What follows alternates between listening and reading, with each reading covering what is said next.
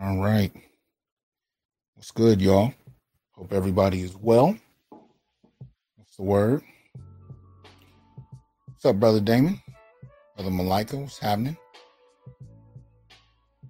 I know it was a last minute notification for this one, so people forgot I was going today, so I apologize for that. Sometimes it's last minute change that'll throw off your whole little day. Anyway. All right, what's up, Ron? Okay, let me get this thing together. Hope everybody is well. Welcome to the Onyx Report. What's going on, Taylor? Yeah, we got some stuff to talk about today. Some interesting little scenarios jumping off that I think are worthy of some reflection, right? Nevertheless, welcome to the Onyx Report, where we as Black male justice advocates uplift Black men and boys using critical analysis. So shout out to y'all. Let me get the kind of house business out the way so we can get it going. Y'all know what it is. Support the channel if you can. Please make sure you do. There's a number of ways you can go about doing so. You can do so through YouTube. You can join and subscribe. Do that right below the video. Or you can go to Patreon and support the show that way. And of course, on YouTube, there are levels of memberships. You can look into that. We appreciate any support you can extend. All right, what's up, Drew? What's up, Rashid? Kwame? 1D? What's happening? Hope everybody's well. Yeah. Been a little bit of a crazy week so far. A lot of things jumping off. Trying to stay on top of them all, so to speak.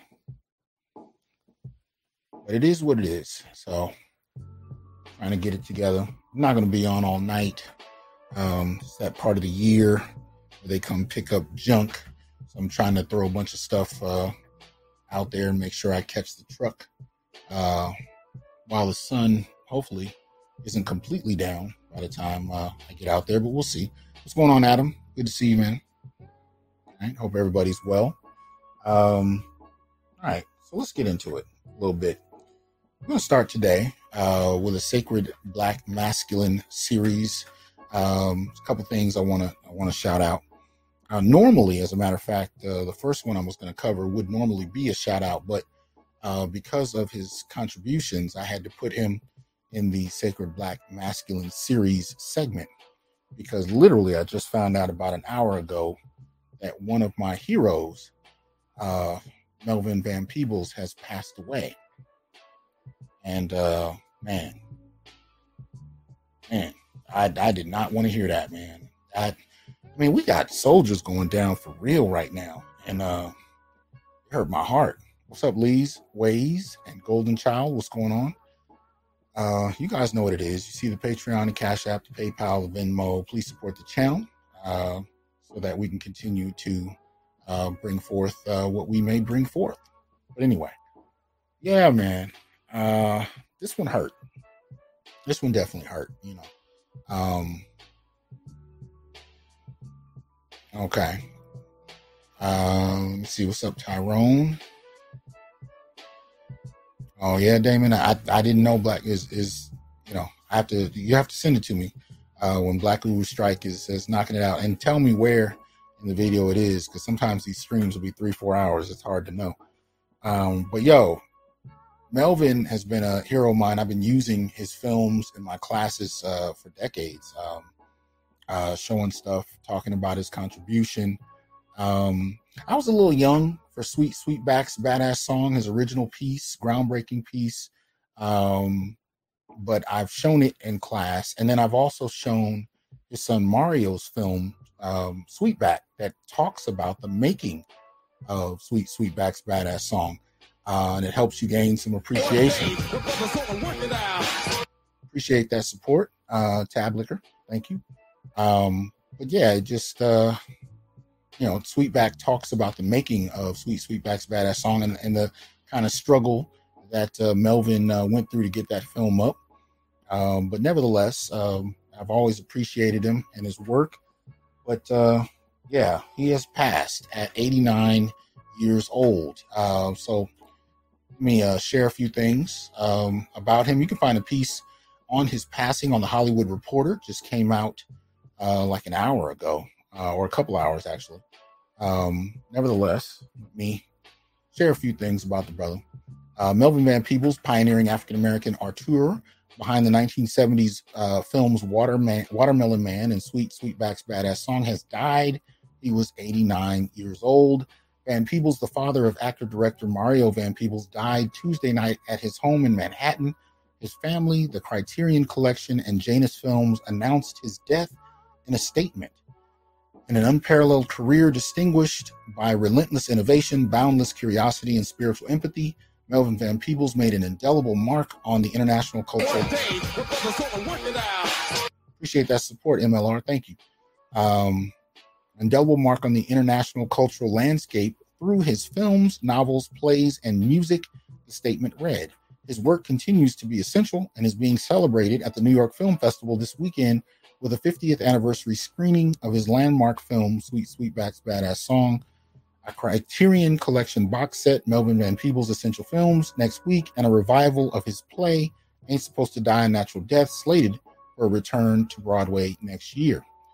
Considered by many to be the godfather of modern black cinema, Van Peebles was an influential link to a younger generation of African-American filmmakers that includes Spike Lee and John Singleton. Chicago native also was a novelist, theater impresario, songwriter, musician, and painter.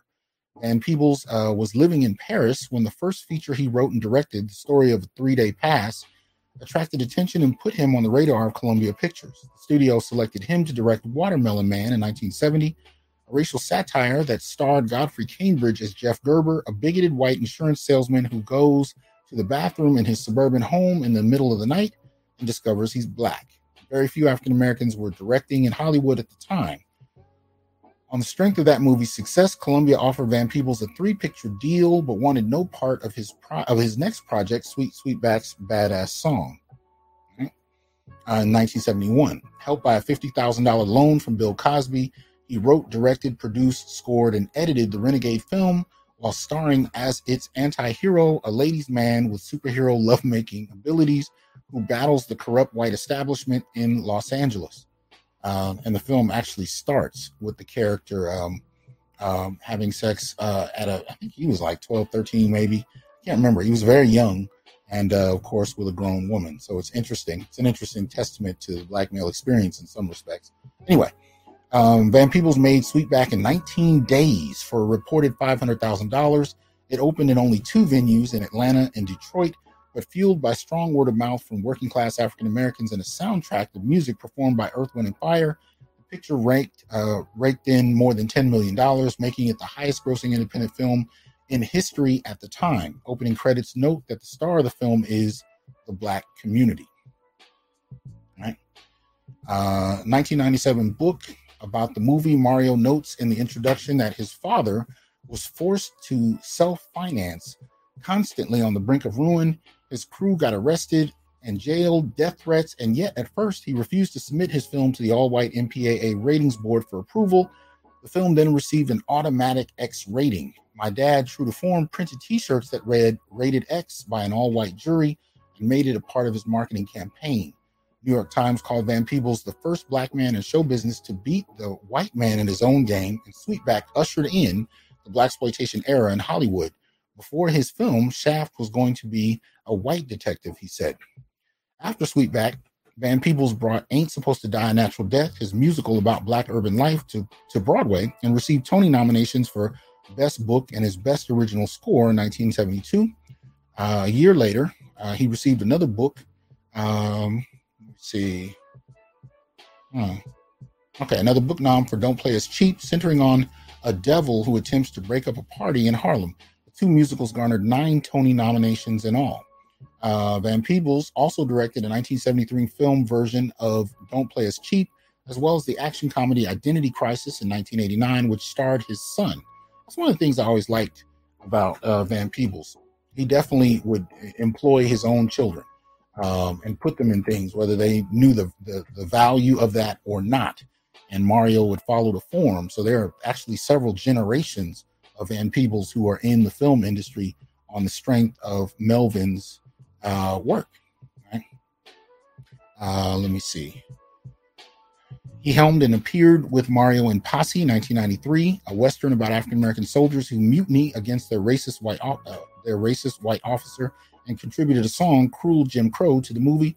Van Peebles had a writing credit on the stock car biopic Grease Lightning, 1977, starring Richard Pryor, and adapted his novel about the growth of the Black Panther Party into the 1995 movie Panther that was directed by his son. In 2003, he was portrayed as Mario in Badass. That's actually the one I was referring to, 2003. That's Mario's film about his father. A son's homage, a son's homage to his dad. And 2 years later, Van Peebles was the subject of a documentary, How to Eat Your Watermelon in White Company and Enjoy It. Son of a tailor, Melvin Van Peebles was born August 21st, 1932.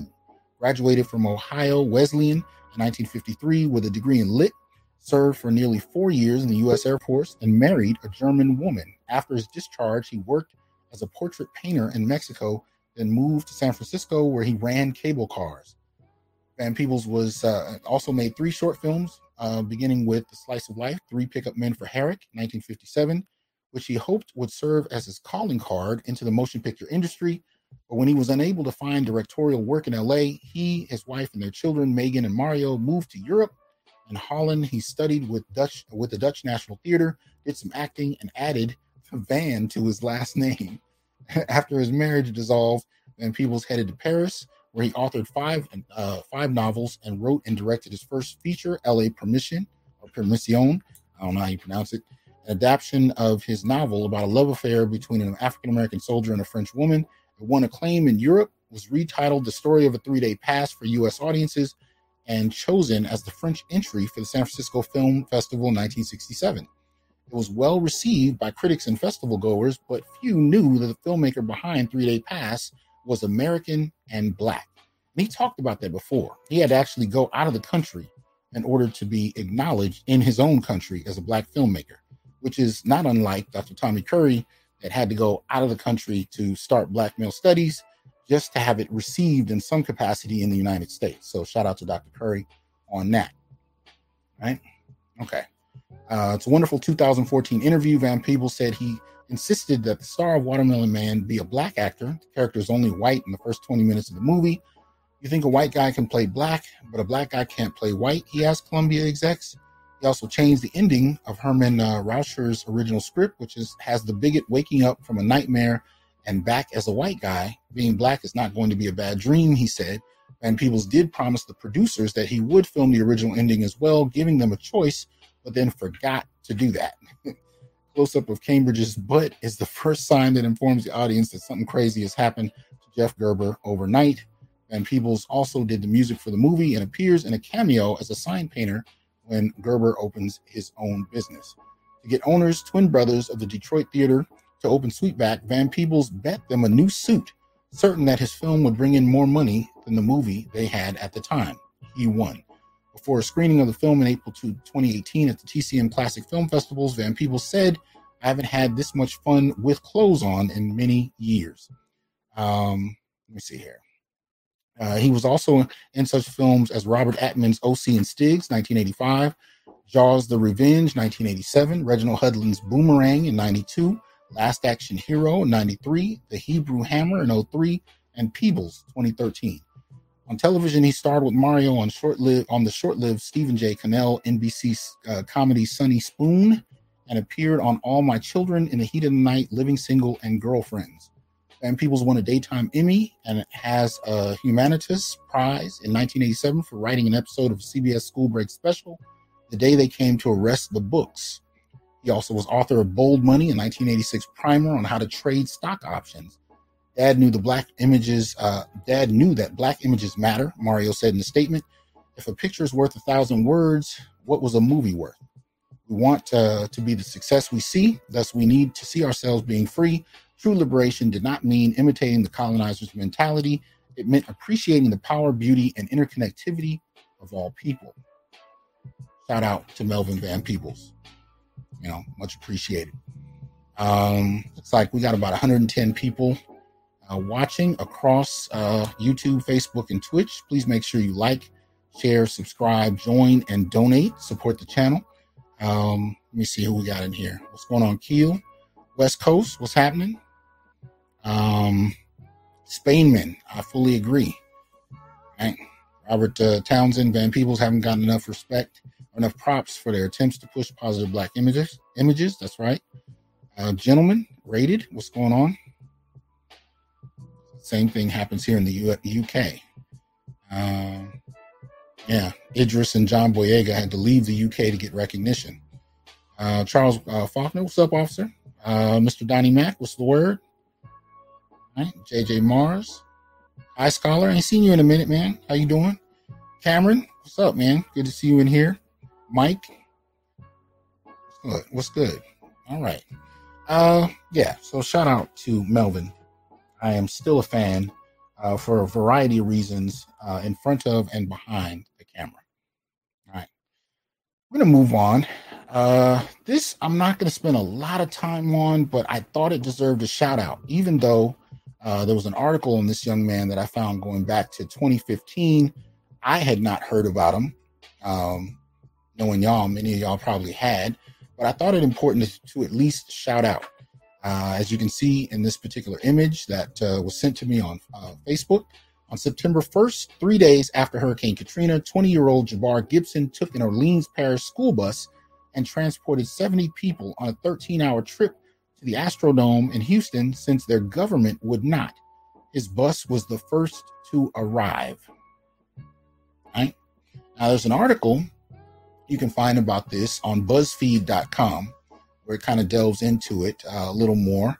Let me see. I'll just read the caption. It says, to the cops, Jabbar Gibson was just a low-level drug pusher.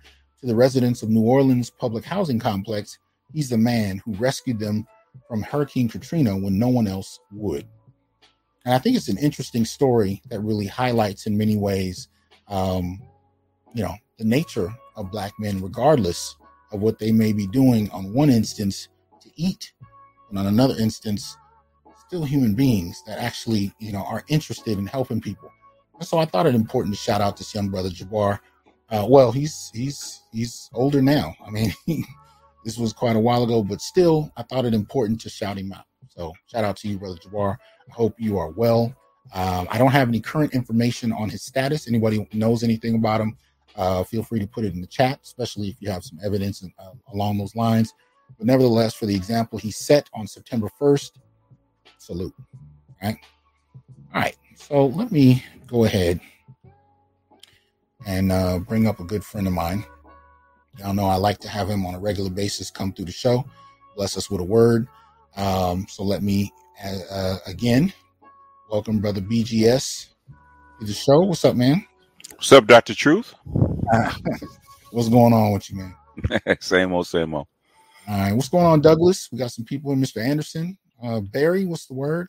Valeri, Blade Runner, what's going on? Y'all know what it is. You saw the caption. We had to get into this. Troll farms or Neo-COINTELPRO. Is the gender war a product of misinformation? Now, I invited BGS because this is somewhat up his alley, tech head that he is. We rapped about it for a few minutes before, and I said, man, see, you can get up and we can have a conversation about this. Here, let me move this over here a little bit. I told you, I still don't have enough monitors, man. I need to be surrounded by monitors. It's not enough. All right. So this is a piece that Brother Reggie, shout out to you, Reggie, if you're listening, sent to me. Now, a couple other people sent it to me as well, but I didn't get a chance to really look at it. And then when Reggie sent it, he doesn't send me nothing unless I really need to see it. So I said, all right, let me check out what's going on here. So this is a piece that you can find on MIT Tech Review. right? That's technically at technologyreview.com. And you can see the title there, Silicon Valley, right? Troll farms reached 140 million Americans a month on Facebook before the 2020 election, internal report shows. Caption reads, "This is not normal. This is not healthy," right? So this just came out a few days ago, September 16th, and highlights some things that I thought were fairly important that we might need to get at. So I'll just start it off here. Right. In the run-up to the 2020 election, the most highly contested in U.S. history, Facebook's most popular pages for Christian and Black American content were being run by Eastern European troll farms. These pages were part of a larger network that collectively reached nearly half of all Americans, according to an internal company report, and achieved that reach not through user choice, but primarily as a result of Facebook's own platform design and engagement-hungry algorithm. Right? The report, written October 2019 and obtained by MIT Technology Review from a former Facebook employee not involved in researching it, found that after the 2016 election, Facebook failed to prioritize fundamental changes to how its platform promotes and distributes information. The company instead pursued a whack-a-mole strategy that involved monitoring and quashing the activity of bad actors when they engaged in political discourse, and added some quadrails that prevented the worst of the worst.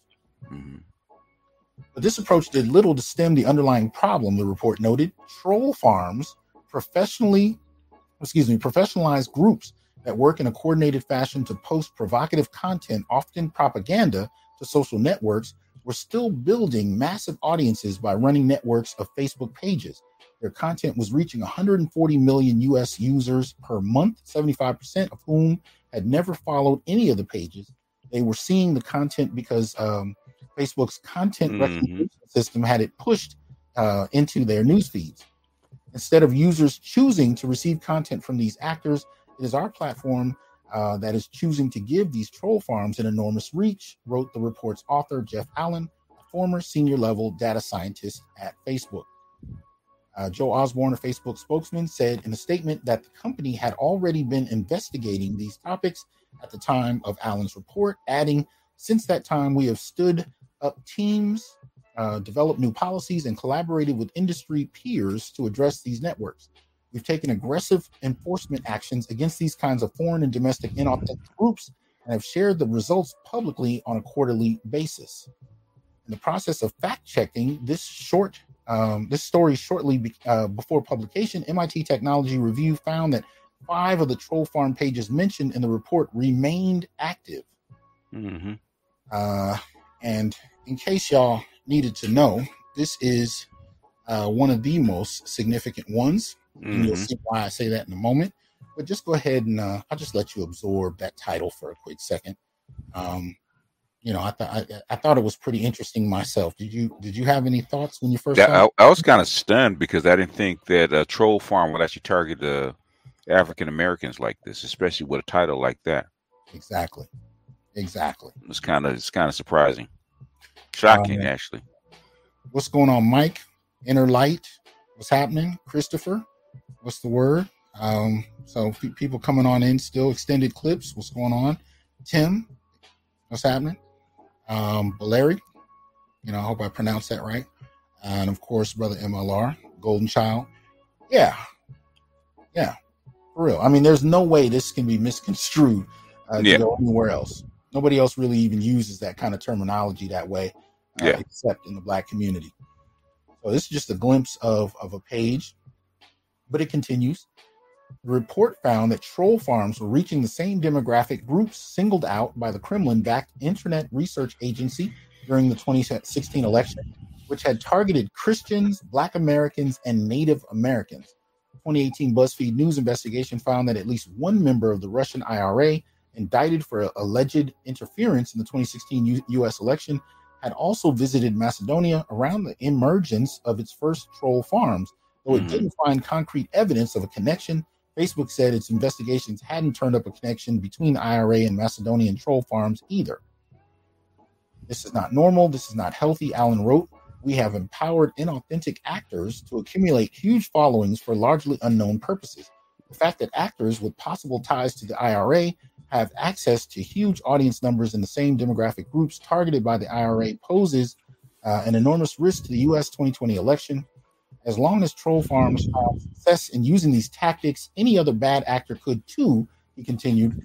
If the troll farms are reaching 30 million U.S. users with content targeted to African Americans, we should not at all be surprised if we discover the IRA also currently has large audiences there.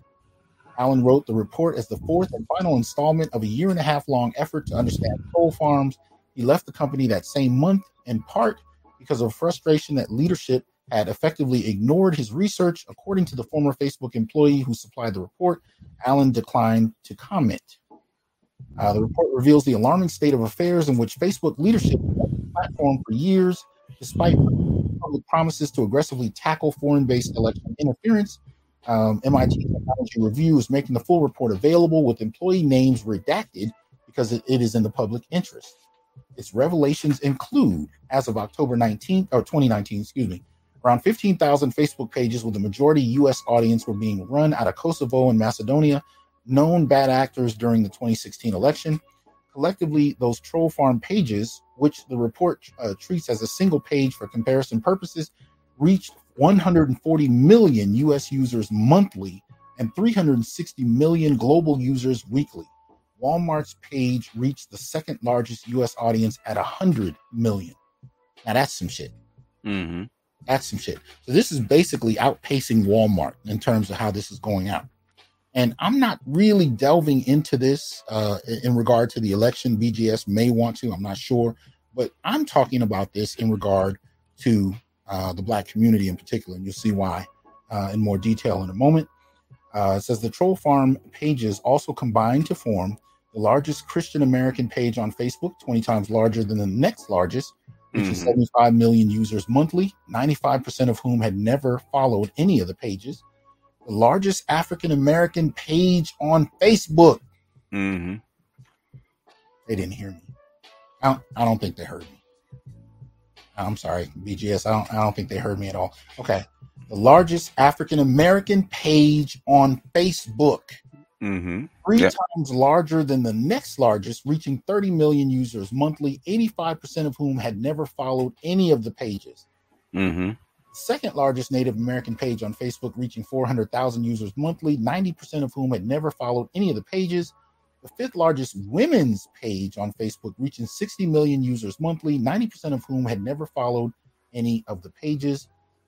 Troll farms primarily affect the U.S., but also target the UK, Australia, India, Central and South American countries. Facebook has conducted multiple studies confirming that content more likely to receive user engagement, likes, comments, and shares is more likely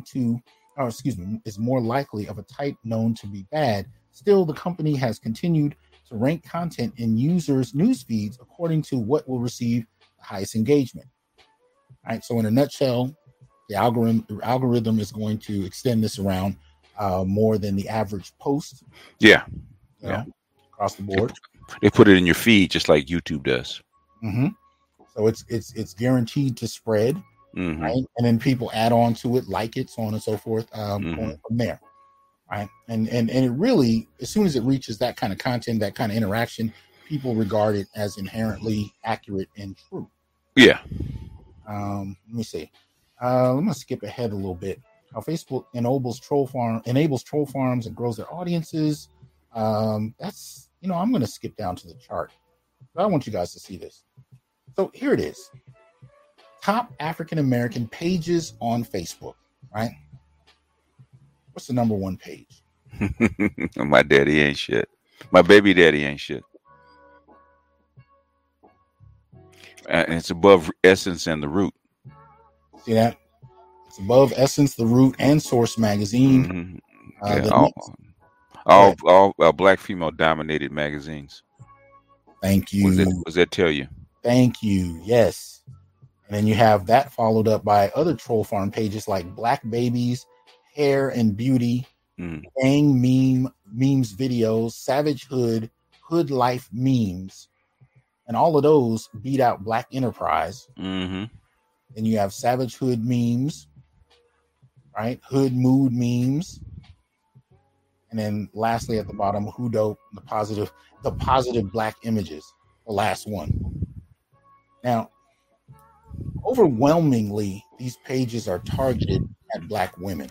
Right? A couple of months ago, I did a show on what I was calling Neo-COINTELPRO. And I was talking explicitly about not Twitter itself, but some of the posts that I was seeing on Twitter that were coming from unverified pages, but nevertheless promoting anti-black misandry, right? And one of the examples I believe I gave was a post talking about black men being bullet bags. Right. Well, some of you guys recently in the last week might have been familiar with a post that came up. Torrin Walker was involved in kind of, challenging it. But it was if I remember correctly, I think she was a lawyer. It was a black woman that started using that terminology in her posts until, and there was a sister that shouted her out, and I didn't record her name. I wasn't planning to bring it up, so I apologize.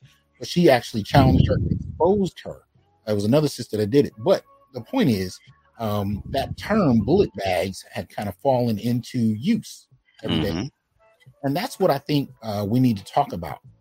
The ways in which, perceptions of black men and women are exacerbated, are really, stemming from external sources to troll and instigate further tensions that really do already exist.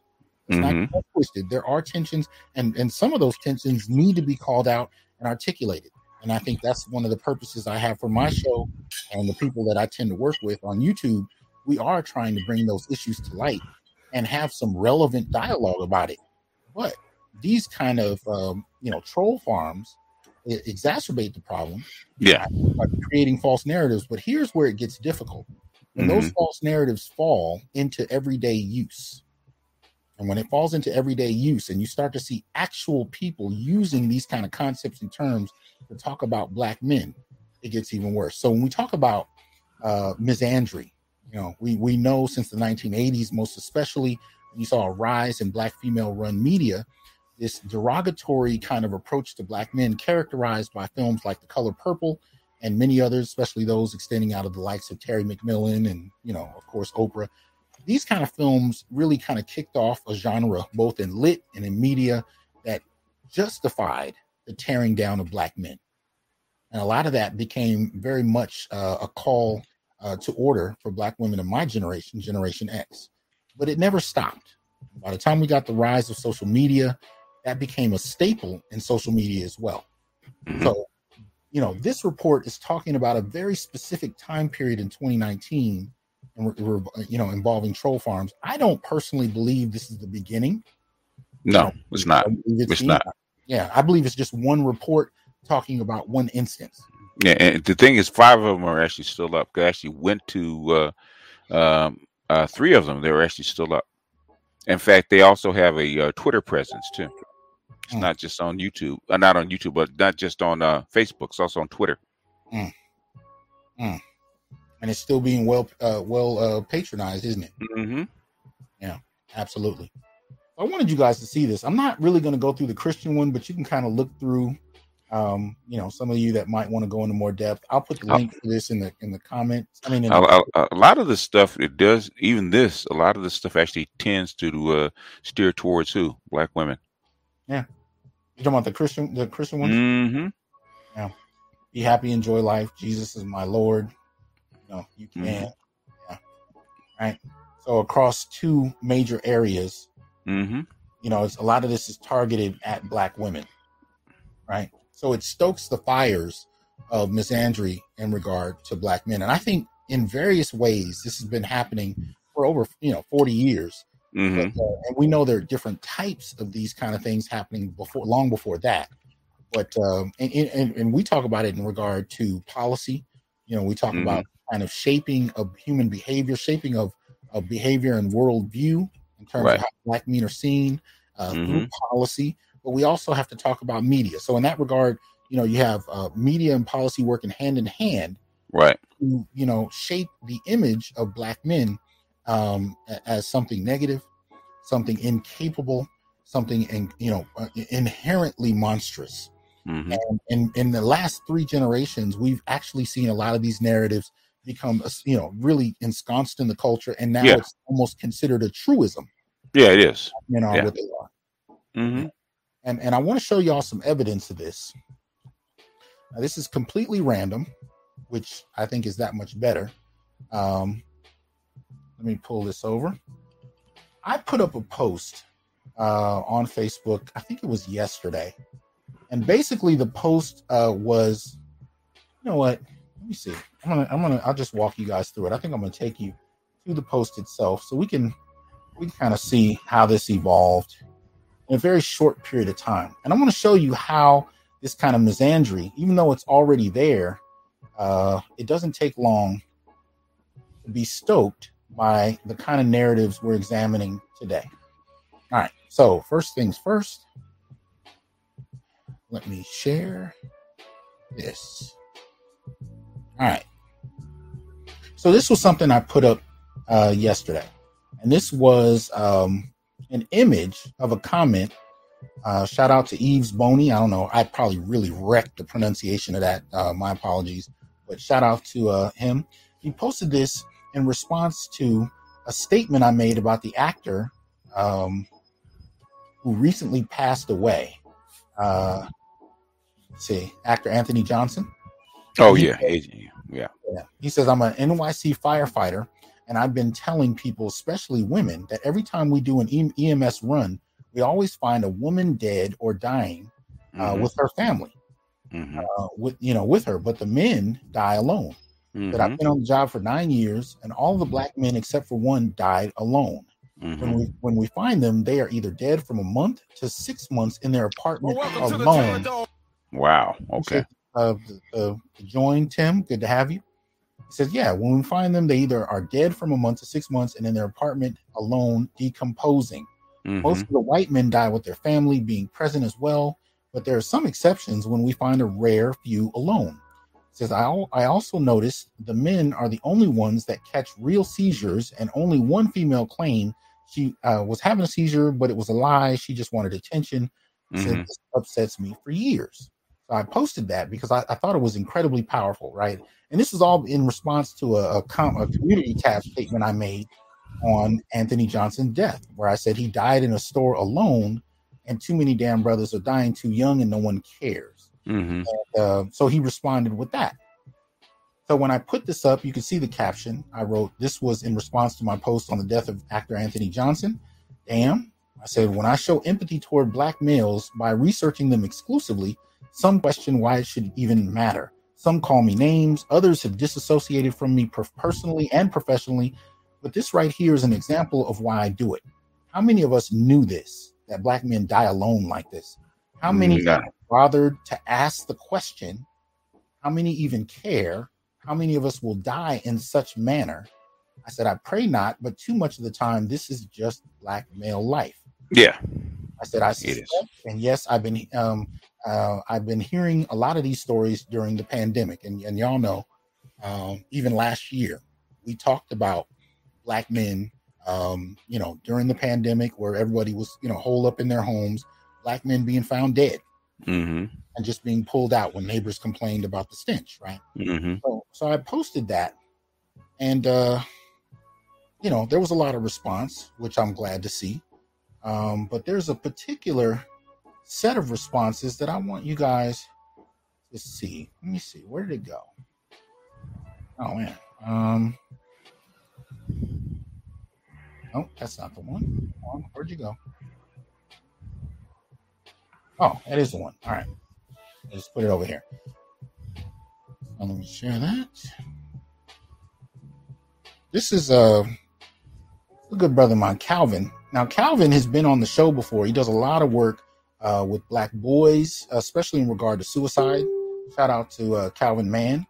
And he posted, inspired by the post I just read to you, said, why are so many men dying alone?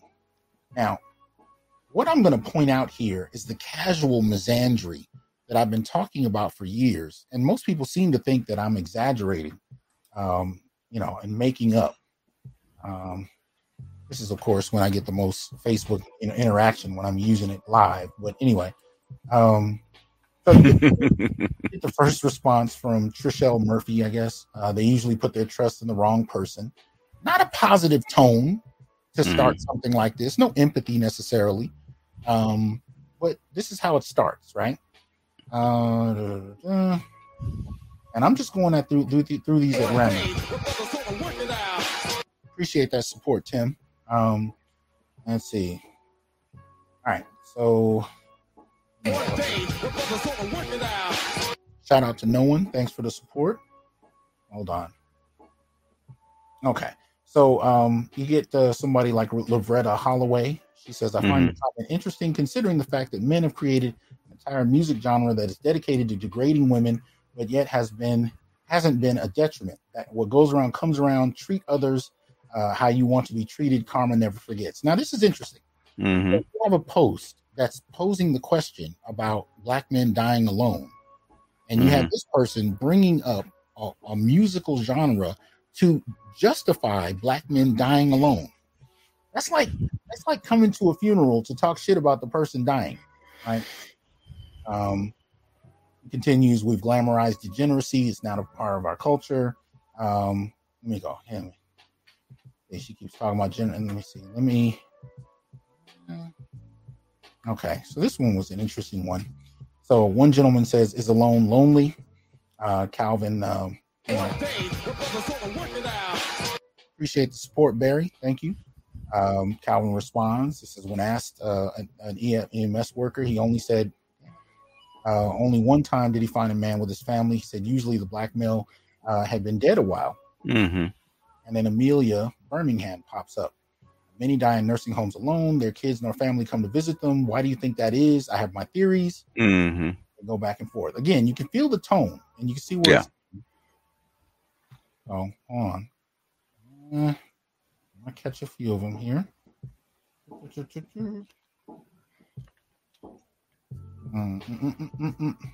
Okay. So then you get someone like Nina Burke-Hoy, right? Because women are tired of they cheating asses. Treat a woman with respect and compassion and she'll stick to you like glue. Wish that were true. But still, what exactly in the post suggested anything that warranted this kind of response, right? And so Calvin responds, nope, that's not why, sister. You might want to observe this when it's deeper, right? And another one Bill comes through, says not always true. Many times nice guys don't care well, or will, I don't know, many women like bad boys. She continues, my comment, my opinion, not to start a discussion or dispute, and then she goes from there. Damn it. Calvin, you're entitled to your opinion, just like I'm entitled to mine. You disagree, which is fine, but you do not have the right to be judge and jury over my response or anyone else's. Right? Y'all take way too many liberties on social media. Boy, bye. I'm not hurt. Right? All of this bullshit. I don't know what. Yeah. Anyway, this is always much easier on your phone. Right? So Carlos comes in because they didn't lay a foundation to have lifelong support.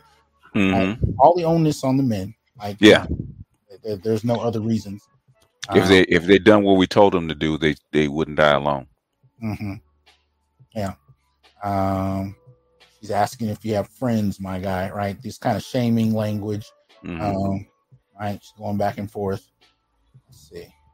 And this was much shorter a minute ago. I was looking through these or a couple hours ago.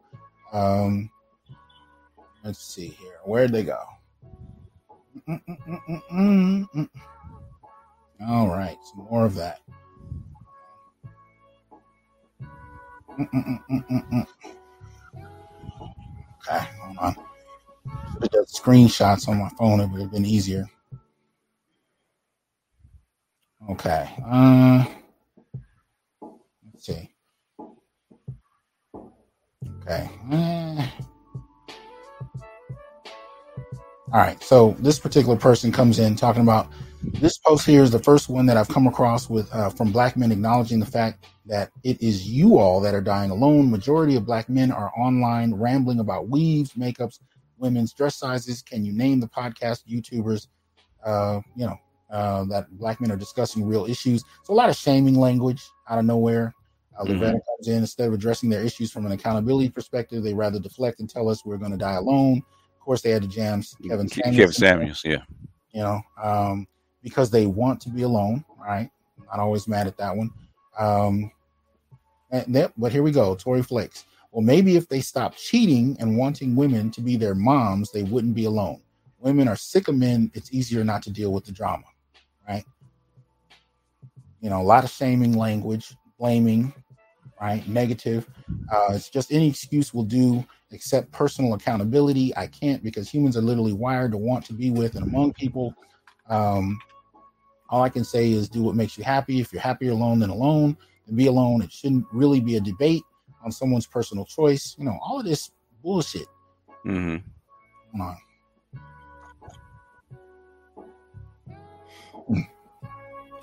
Maybe because, like my male associates whom have acted like an ass, the female members have had enough and chosen to preserve their sanity by loving from afar. Plus, if you told them to go to the doctor, they wouldn't listen anyway. Right. Calvin tries to get her to think. He says, I challenge you to say the good about men dying alone. This is the conversation that men get from time to time, get from the time they're boys on. You asked the question, I gave an answer. Mm-hmm. Another one. They depend on having a woman, but often don't care to treat her right and weigh her down in a relationship. Not investing in their children makes the children turn against them too. They don't see any value in women as real friends. They don't cultivate real relationships with men either. They basically turn everyone away until they have no one. You got a sister in here laughing. Mm-hmm. Remember, the post is asking the question about men dying alone. Mm-hmm. Laughing. Right? These are the kind of posts I'm talking about. Right? Damn it. This isn't new. It's been happening for years. My answer is narcissism or severe mental health issues that make these men unbearable. My own father. Now, see, notice the switch. Conversation was about men dying alone. She starts talking about her father as if that somehow justifies the representative nature of her statements to all black men. I don't get this much Facebook engagement when I'm trying to. I don't know what the... Anyway, my own father died alone in a halfway house. He spent his good years neglecting me and screwing over women and family members. My aunts, his two sisters, are married and tried to get him help. I'm stating that because I know the next question will be to blame my grandmother, his mother, for his failures as a man. My father grew up in a two-parent household. His father, my grandfather, died before I was born. I would like to go further into detail about why I think personality disorders are a contributing factor in this, if you aren't offended, right? And then she has the gif of, Papa was a Rolling Stone. Mm-hmm. Right? So always them cheating. Mm-hmm. Yeah. Cheating, psychological issues, narcissism, like all of this. She's putting up posts about emotional intelligence. Someone else weighs in many reasons, right? And then one, Akila Sakuna. That's what y'all deserve. Mm-hmm. And it's highlighted by 5 people. See? That's what I'm talking about. So, I made a quick statement, just kind of pointing out the level of misandry. But at the end of the day, man, this is what I'm talking about, right? Basically, what we have is we know that there are troll farms that are manufacturing misandry and right on a wide scale basis. But what I'm talking about is from bullet bags to y'all deserve to die alone. You're seeing actual accounts by black women who have fed into this and are reasserting it in other contexts. So, you have these narratives that are being put out there in popular media. You have them stoked by generations of policy, and much of that policy really disenfranchises black men and promotes black women and provides them with a degree of stability at the expense of black men, which over time is going to generate a negative kind of outlook in and of itself. But then you also have troll farms that are coming into social media and actually stimulating this misandry even further, to the point where an innocent question like, do y'all know, right? What does he say? Why are so many men dying alone? Somehow engenders so much negativity and difficulty, right? In regard to attacking black men for nothing. Right? Yeah, because they believe we deserve it. You Yeah. know, in fact, they were probably cheering for it, like you saw with uh, the the one comment where 5 women actually liked it, highlighted it. Yeah. Yeah. This is what y'all deserve. Hmm. You deserve to die alone. Because you mistreated black women And notice of it wasn't some a shape, form, or story. fashion. It wasn't a story about an abusive man who Hmm. died alone. It was just a general question. And the way the question was written, why are so many men dying alone? Hmm. It could be your grandfather, it could be your brother, it could, anybody, any one of us loves. It could be anybody, you Hmm. know. And yet the interpretation they chose was consistent with the type of speech and the type of narrative that we see coming out of these troll farms. But I'm not saying they start at those troll farms, but I do think these farms exacerbate the Yeah. ongoing negative, anti-black misandry Yeah, the fire's already going. All they're doing is throwing logs on the fire. or gasoline. And the thing is that cui bono, Mm, who benefits, the you know, benefit. and that's the problem, because Facebook is not trying to shut them down, Mm, because these things have been going since 2016. In fact, the first one, my baby daddy ain't shit, that has been up since 2013. In wow. fact, there's 2 of them, Mm, but Facebook hasn't shut them down yet. The thing is why, and Facebook actually uh, um, puts these type of memes in your feed. And like I said, 90% of people don't follow the page. How come they're popping up all over the place? mm. The thing is, who benefits? Who's paying for it?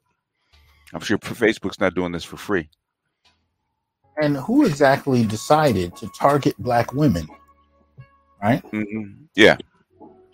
Who decided that? All right. So this is one of the pages, I believe. And sometimes there are variations on a theme. So I don't know if this is the right page. Let's take a look. Look at that. Yeah. That's not the one, but yeah, that's it could be. It could be one of the troll farms, because I actually did find it.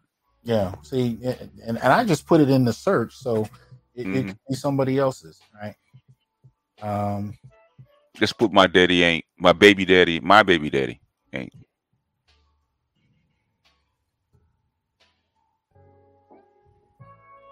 Oh, I did. Mm-hmm. Yeah. I think you get variations. I think I gotta write it out entirely. Yeah. Because it's there. I did find it. There it is. Yeah. There we go. And, look at that. Yeah, that's the second one. Yeah, that's my baby. Yeah, that's the one. But they're probably both the same thing. Yeah, they're both the same kind. Actually, the same kind of numbers. This one is. I think this is the one that's been up since 2013. Mm-hmm. The official page got hacked. Started this new one in 2013, but my baby daddy still ain't shit like my new one. 230,310 people like this, including 9 of my friends. You will hear abusive and or narcissistic men bash on moms and claim parental alienation, yet you never hear them tell people that it was their choice to abandon their children. Where have we heard this before? Yeah. Brandon writes, who needs white supremacy when you have black women expressing these sentiments toward black men, masses, faithful concubine? Mm-hmm. This is what we're looking at, right? These are fires that are being stoked artificially, right? I love the smell of no kids in the morning, right? We're looking at this. I mean, so we actually have proof that you're seeing these pages that are stoking the hatred of black men being propagated, right, by troll farms and supported by all kind of people. That's what we're looking at. So, and these aren't real people. That's the whole thing. Yeah. But Facebook actually, pushes the stuff into your feed, like they said, like 80% of the people never even like the page, but it shows up in their feed. So in other words, people that 90% of the people actually view this didn't actually subscribe to this page. See that? So the thing is, why is Facebook pushing this stuff? It's ridiculous.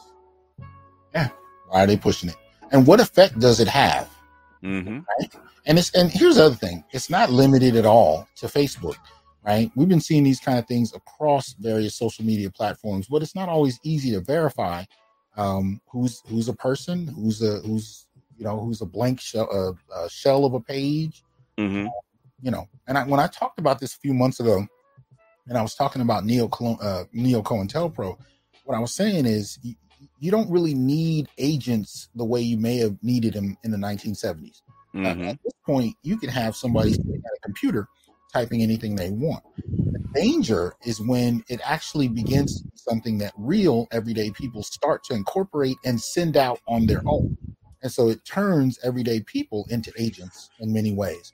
But a lot of this is still targeted at denigrating Black men. And that's one of the things I find most interesting. The empathy level, or just the willingness to actually perceive Black male life through the lens of Black men themselves, is something that people have been starting to find to be offensive in and of itself. It's considered inherently toxic, inherently misogynist to even ask the question. And I'm saying this in the academy.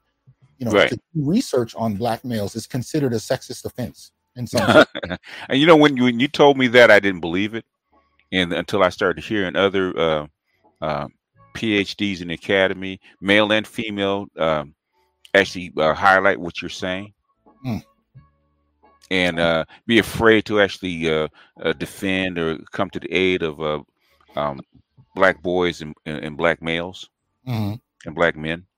I mean, before, like with the what is it, My Brother's Keeper, I couldn't understand how come it failed. Right, it made so much sense to actually help underserved Black boys, right? And then until I talked to you, and then heard other what I call them Black male feminists actually echo the same sentiment and said, okay, now I understand. Yeah, it's not just the women. No, it's deeper. And again, Black males are not targeted in regard to these troll farms, to pass along these ideas. I mean, very few of the pages we saw or the links we saw, reference Black males in terms of having us be the target of their goal. The target were Black women, and we were, we're expendable, we're useful, but they're trying to tap into something that is much older than this last few years on social media, right? And that is the disdain and frustration at Black men. But tapping into it the way they have puts us back in line with the tradition of media that's been produced for the last few decades to denigrate Black men. So that's the part that I'm finding interesting about it. Oh, you shared the link? Okay. Yeah. Cool. Let's see. No, that's the link to the article. Okay. Yeah. All right. So this kind of, so this is what I'm saying essentially, is that this kind of misandry is not only kind of being internalized.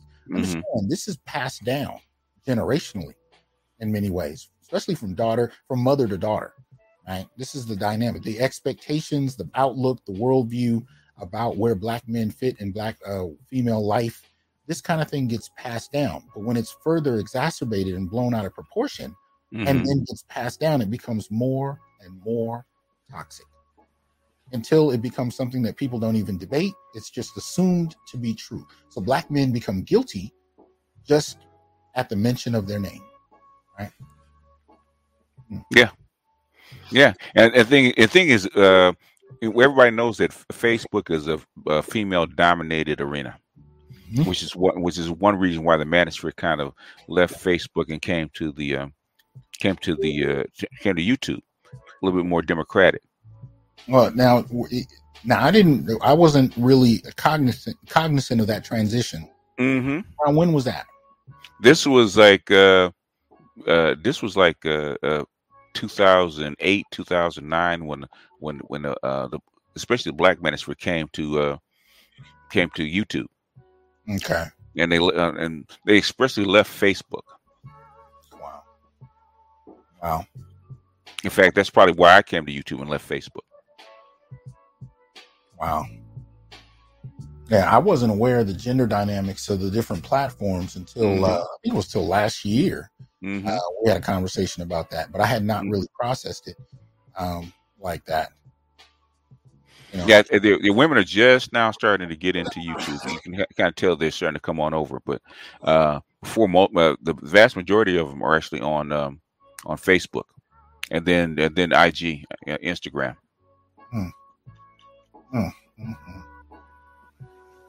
Let me see. So, but my thing is, Facebook knows, like I said, they investigated these people in 2016. They know basically who's behind it. The thing is, how come they haven't pulled the plug on it? Because we know that Facebook, YouTube, Twitter will actually shut down an account that they don't like. How come this isn't one of them? Yeah, it's still here, and these are just the ones that we're seeing a report about. Right. There, I'm sure there's quite a few we haven't actually had a conversation about. So, or seen any kind of evidence, I should say, about what it is and what it isn't. But yeah, I think it's safe to say that these kind of pages still generate not only a lot of attention, but a lot of hatred toward black men even further. Just like the women I was reading from on that Facebook post, you can see the frustration, and this is something even Kev shouts out. He says, a lot of the time you'll get this kind of vitriol from women, and when you ask questions about their own lives, they haven't experienced the things that they're frustrated about.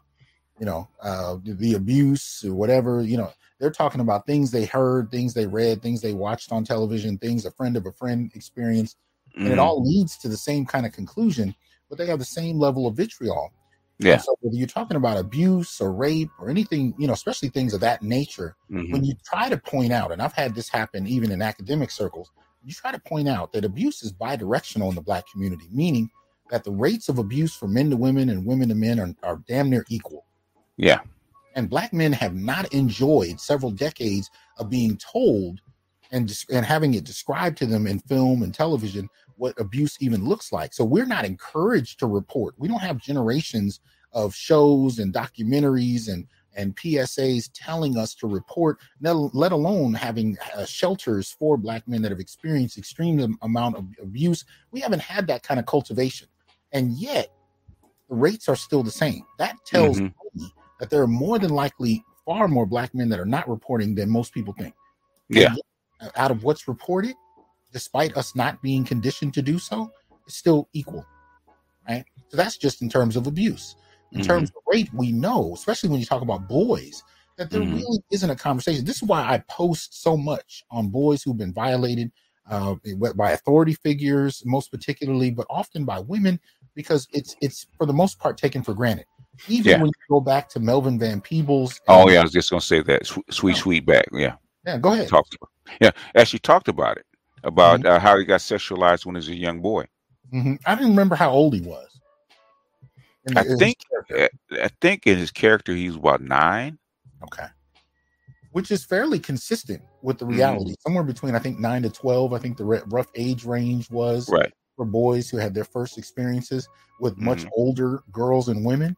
So it was kind of telling in terms of what Melvin decided to put on the screen.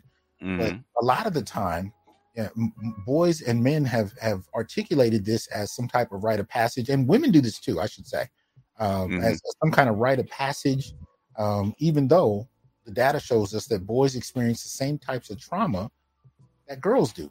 Look up, Tommy Curry and Ebony Utley's paper, She Touched Me. You'll find a lot of data that's not shared anywhere else about the way boys interpret trauma. And yet there are no institutions for them to go to as readily available as there are for girls and women. And so when you try to share that information with people who've really been raised on a steady stream, be it in media or in their own families, about, black men and the misandry that's kind of been cultivated there, you're lucky to get your point across. I mean, I had a young man reach out to me a few days ago, and I don't know him. He just wrote to me on Facebook and Messenger. He DM'd me, I guess they call it. And he said, look, I know you're busy, Doc, but I just need I need an opinion. I need some direction. I said, well, what's going on? He said, well, I was having a discussion with a woman. She's a friend of mine. She has a master's degree, and we were talking about abuse. And he said, when I tried to share what I've learned about the data, she got louder and louder and louder. Right. And then she started calling me names, and then she's screaming and damn near foaming at the mouth, And he's saying, all I did was share some statistics, and then she was calling me names and stormed out. And he said, I didn't do anything. But I don't understand this. And he said, he just laid out his facts, stayed cool and calm, and she just escalated until it reached name calling levels, and then she stormed out. And he said, I don't know what I did. I said, well, you're contrasting the dominant narrative. And the dominant narrative has become a part of so many people's identity that, the kind of negative perspectives on Black men are given at this point. So when you actually challenge them with data, you're actually shaking the foundations of some people's identity, because who they are has been framed off of this negative perspective on Black males. They need Black men to be what they've been taught Black men are. Exactly. Yeah. And you will get cussed out just by pointing out. Matter of fact, you could actually point, especially, and this is particularly important if you're talking to like a family member and they're trying to give you a narrative on something that happens and you were there and you start to point out what they're overlooking, you'd be surprised how quickly the tempers will flare. Right? Because you're challenging what they believe to be their self-identity and they've grown comfortable with in regard. And a lot of that also has to do with the idea that Black men are essentially lesser beings. You actually start to show that this might not be true. What does that say about someone who's actually learned, whether they've used this language or not, that they are superior beings to the people you're talking about? What does that do to their self-image? Right? Yeah, to their worldview. Yeah, when you shake somebody's worldview, they're gonna get upset. Absolutely. Uh-oh. Did Uru Strikes just come up in here? Uh-oh. Yeah.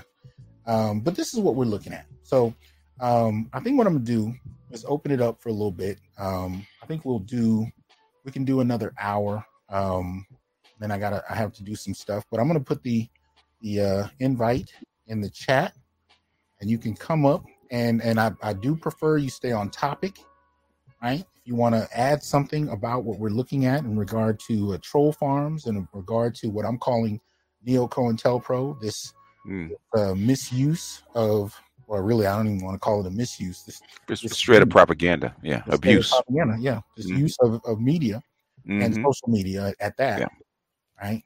To attack Black men, right? So you're welcome to come on up. Yeah. It's almost like the time when they're actually called FBI, I think it was a few years ago, called Black men, what do you call it? Black identity terrorist. Oh yeah. And the thing about that was I only knew the first person arrested. I don't know how many eventually were, but I know the first person arrested for that charge was a Black male. I found that real interesting, right? That there was there's a paper that Curry did a while back and called "Racism as Misandric Aggression," and he was basically saying that if you look at the data, what we call racism is more often than not targeted at Black men or men of color, for that matter, but most particularly Black men. Yeah, Dardar, Black identity extremists. Yeah, thank you. Black identity extremists. It's not an accident that the first person arrested for that charge, that newly trumped up notion, was a Black male. Not an accident at all. And it would have gone further, except the manosphere kind of shut it down and started sounding out the call and actually challenging and pushing back on an idea. And actually, it lasted for about 6 months and then it actually went away.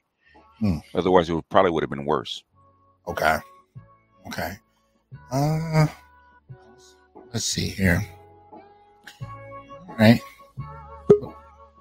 Okay, we got one up in here. Let me pull him up. Okay. Is this G Money? Is that what that is? Yes. Hello?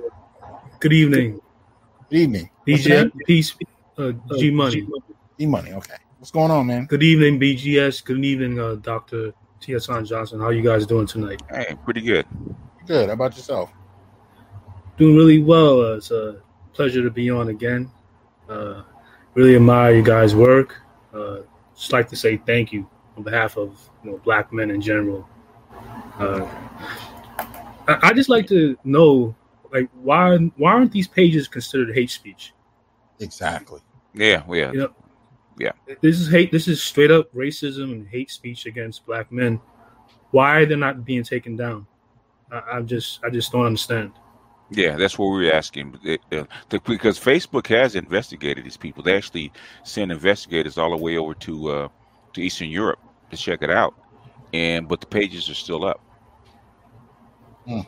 Yeah. And go ahead. And the page is actually being pushed to people that don't even follow the page. Yeah. Interestingly enough, if there were similar pages made about any other demographic that we have in this country, oh yes, they'd be taken down immediately. But it seems like this black male misandry is just popular, and it's a lot of people are making money off of it. That's what I think as well. Yeah. And I'll say this, within African American culture, as it pertains to social media, again, this has become these kind of perspectives have become somewhat of a truism. And this is the thing. It's one thing, to talk about the extreme feminists, right, that are out there, just doing their thing. I don't really focus on that. I focus on everyday misandry. In other words, I focus on the kind of things that you might hear your mother say while she's in the kitchen, just on the phone, while you're sitting next to her, right? The kind of things your sister, your cousin, your girlfriend, your wife may say. Those are the things I'm more interested in. Extreme misandry is one thing, but I'm more interested in the way it's kind of been propagated in everyday black culture, and how it's become acceptable in that way, to where people will do and say things, to you as a black male, and when you call it out, they don't know what you're talking about, because they don't regard it as misandrous. They just look at it like it's Wednesday. It's true. Yeah. It's true. And everybody knows that. It's like common knowledge. Yeah. So, it doesn't interest me if you say, well, Dr. Johnson, you can't say that, my friend is not a feminist. I don't care if she's a feminist. I care more about the kind of internalized misandry that's passed off as normal behavior that most people, maybe not even yourself, takes as misandrous, because if you've grown up with it, you don't know. You don't know until you start having these conversations and reading works like that, deal with the material the way we're talking about it. And it usually takes a couple of years for you to really be cultivated into identifying misandry. And when you start pointing it out, people are often going to look at you like you're crazy. Appreciate that, Jason. Thank you. All right. So we also have Brother Black Uru and Megatron Meta. What's up, Uru? Hey, how you do, Dr. Johnson? Thanks as always for having me up. Pleasure to talk with you and the ever-wise, illustrious sage BGS Idmore. It's always a pleasure. Oh, yeah, with one old Negro to another. I appreciate you. I tried to get that one past you, but it didn't work.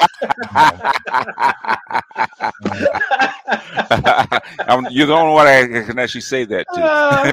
Yeah. I thought I would try. I knew it wouldn't work, but I thought I would try. Well, give us your thoughts about this, good brother. Any idea? What crosses your mind? I have so many. I think there's for one, and I'll try to not be too specific so as to not rankle any feathers. I think there are demographics of people in the IT sector that don't like black men. Okay. I think they don't like black men in particular for an assortment of reasons. Some of them fairly obvious, and some of them somewhat ironic. I think for black men to be as troubled as we are, but yet are considered to be, for example, ranked first or second, for example, in terms of most eligible men or desired men, I think bothers some men in some areas, and they get to indirectly vet their dissatisfaction or anger or jealousy in venues like this, frankly. I definitely think that there's marketing behind it as well. I think there are definitely business interests behind it. I look at this to be congruent with the Goldman Sachs thing, the Visa thing. I mean, I just see us all a part of this overall, divide and conquer of Black people, either directly due to the destruction of Black men or indirectly due to the artificial enhancement of Black women. So I kind of see it all within the context of that. Okay. And there's just in general a lot of money to be made on bashing Black men. There has been for some time now, and this I would think would be just another venue of achieving that. And I think at some point, and I've said this before, at some point, men in general, Black men in particular, are going to have to collectively take on the policies in the social media sector. Because this kind of thing, there's a whole lot of inconsistency, a whole lot of ambiguity, a whole lot of downright, I would say, bigotry in the execution of these standards. And at some point, we need to take it on as men and particularly as Black men. Absolutely. Hold tight, because I know you got more to drop with that hammer. Let me also bring appreciate that, K-Ron. Let's bring in Megatron. Can you hear us? Peace, Dr. T. Peace. Hey, man, what's going on? Yeah, we can hear you. I'm over here, and I have a study. Actually, it relates to this subject. It found that Twitter has, for some odd reason, an intersectional bias when it comes to reporting hate speech. And I think I know why. Yeah, there's a study right here. I can send it to you. Yeah, go ahead. Okay, I'm gonna inbox you that. But there's definitely an you can put it in the private chat too if you want. Okay. It's an image file, so I screenshotted it. But I noticed that, and that coincided with a few other things that I've been seeing over the past couple of years after the BLM energy switch, such as the white van myths coming out every year saying, oh, there's white vans in the hood following me, and these females going viral, 10,000, 20,000, 40,000 shares, likes, and hearts. With full long paragraphs describing these alleged Black men in white vans coming to chase them with full camera phones in their hands, and somehow they don't record the incident with the camera phone. And she actually almost got somebody. One of them, one shared post I remember, almost got somebody hurt. It was a Black man and his wife in a van working, and somebody took a picture of the back of the van to make it part of this myth. And this has been going on for 4 or 5 years, and it just keeps coming on. It keeps recycling itself. And then there's another thing that's also related to that. Have you seen blackandmissing.com's 64,000 number? It hasn't changed since 2011. Every year you will see there are 64,000 missing Black women. These are all, they say that. And it's odd. Why doesn't the number change? Why is it exactly 64,000 every year? Right. Yeah, absolutely. Yes. One more thing I noticed. I looked at the Facebook oversight panel, right? Okay. And there's zero Black masculinist representation outside of Talib Kweli's brother Jamal. There's an African guy, a West African man, and that's it. Those are the only 2 Black men that I saw on the panel. And what was it?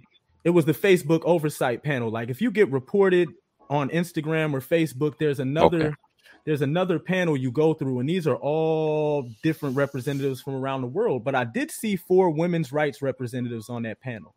Wow. So they definitely outnumbered us on that panel. They're outside of Talib Kweli's brother and the African brother. That's about it. There are the South Asian community, the Middle Eastern community, and the LGBTQ plus has plenty of representation there, though. Wow. Yeah. Appreciate that, man. Thank you. No problem. Yeah. We also have, I don't know if I'm pronouncing this right, the Atheus up here. Can you hear us? Unmute yourself. It's actually Theus. I'm sorry, man. Go ahead. Hello? Can you hear me? Yeah, we can hear you. We can hear you. What are your thoughts about Okay, that? I got a little bit. I got a little bit of a lag here. Okay. But yeah, I'm on multiple black like otaku and nerd spaces on Facebook, Okay. and even inside those areas, Let it open. you will also experience a lot of anti-black male posts inside those Facebook groups. And I was just asking, like, does anybody else experience that? Do you think that's kind of out of the ordinary? Yes, No. I've experienced that. No, and that's what I was alluding to earlier. How there are sectors of people, of men in particular, in the IT sector, would be in the gaming and those kind of sectors that have very negative views about ADOS men in particular, and their reasons are multivariate. One of them being, frankly, sexual competition. Now I'll leave it at that. Okay.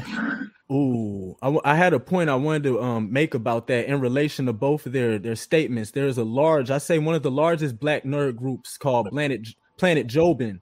There were posts made by black women about white costume superheroes, their body shapes, and how they would like to do things to them. And I noticed the post had overwhelmingly positive responses. Like, and if anybody said anything against the post, oh, y'all are butthurt. But when a black male made a poster about any race of costume superhero and said anything attractive, the word incel was thrown out immediately. Wow. Yeah. I kind of got kicked out of that group a long time ago. So did I. I got put out for calling that out. And they called me an incel, and I got 2 kids. It was funny. Wow. You just see like random posts from people that you have on your Facebook page, and most of the people on my Facebook page, if you want to talk about women, are college educated, highly college educated. You'll just see just disgusting rhetoric being said about black men in general, and you just wonder where this thought process comes from supposedly college educated women. Absolutely. And that's interesting you say that, because I actually do see it coming from students as well. But I don't think it started with them, but I do think they've ingested this, and it's become somewhat of a norm in certain circles. And too many circles, I really should say. Too many. And one thing, and I also want to say, is that even though we're inside like anime groups, comic groups, or anything like that, full of black people, right? Those are the posts that get the most interactions. They'll get more interactions than any other post on those groups, and I find that very interesting. Yeah. Why is there so many females inside these groups? That's what I'm curious about. They claim that they like They claim they like anime and video games now. They didn't like them when I was kids. Because they're looking for men. They're looking for simps. They're looking for benefactors. And they're ugly. No, man, I'm just telling the truth. A lot of them are ugly. See, a lot of those groups are havens for anybody who has some type of misandry, or they're supporters of the LGBT. I had a guy arguing with me up and down. Why is it okay for Robin, Tim Drake, to be bi, which means gay? And I had to look on his platform. I was like, oh, no matter why, because, to put it in a nice way, his nickname was Sugarfoot. So I'm just looking at this like, like, why are you here? Because half of you don't even read the comic. And the idiot was like, well, did you even read the comic? Yeah, it sucked. I said, yeah, it was terrible writing. But you get into these caves where if you're not in agreement with any chick, and it's like, nobody likes it. You're not allowed to have an opinion. And there's many a times I said some choice words to everybody, and I said, please, try me. Well, let me add this. I think many of us are now familiar with the latest social media scandal in regard to misandry, and that's been the stuff we've been seeing coming out of Clubhouse, right? Some of the discussions there by so-called divestors that are talking about black men, talking about how much of a problem black men are, and how they're trying to get away from black men, and so on and so forth.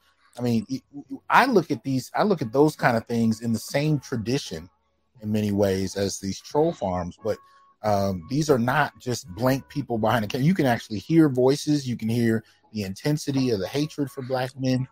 And really it's become so common, like I showed earlier, everyday posts are now littered with this kind of misandry, right?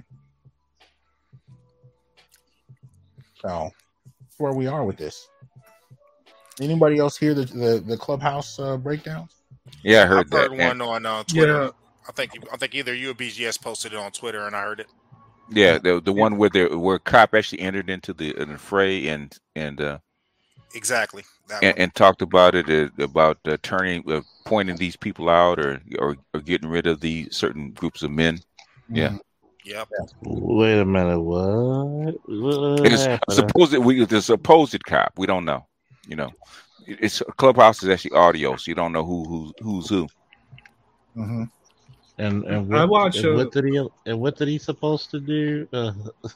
Well, he was talking about how they need a whole lot of cars because they got to lock up so many black men. These black men come out of the woodworks and give them problems, and they just need a lot more cars. But he can't point it out because he'll be called a sexist if he does. And the black women, quote unquote, in that Clubhouse started basically aligning with him, talking about how they understood what he was saying, they agreed, so on and so forth. So you had this kind of alignment between black women who consider themselves divestors from black men and white cops who want to see more black men go to prison. Okay, let me reenact this. I'm going to come into the conversation as a black police officer and say they're effing crazy. Like how do you and oh my God, how do you cannot one make a conscious thought other than seeing seditious traitor.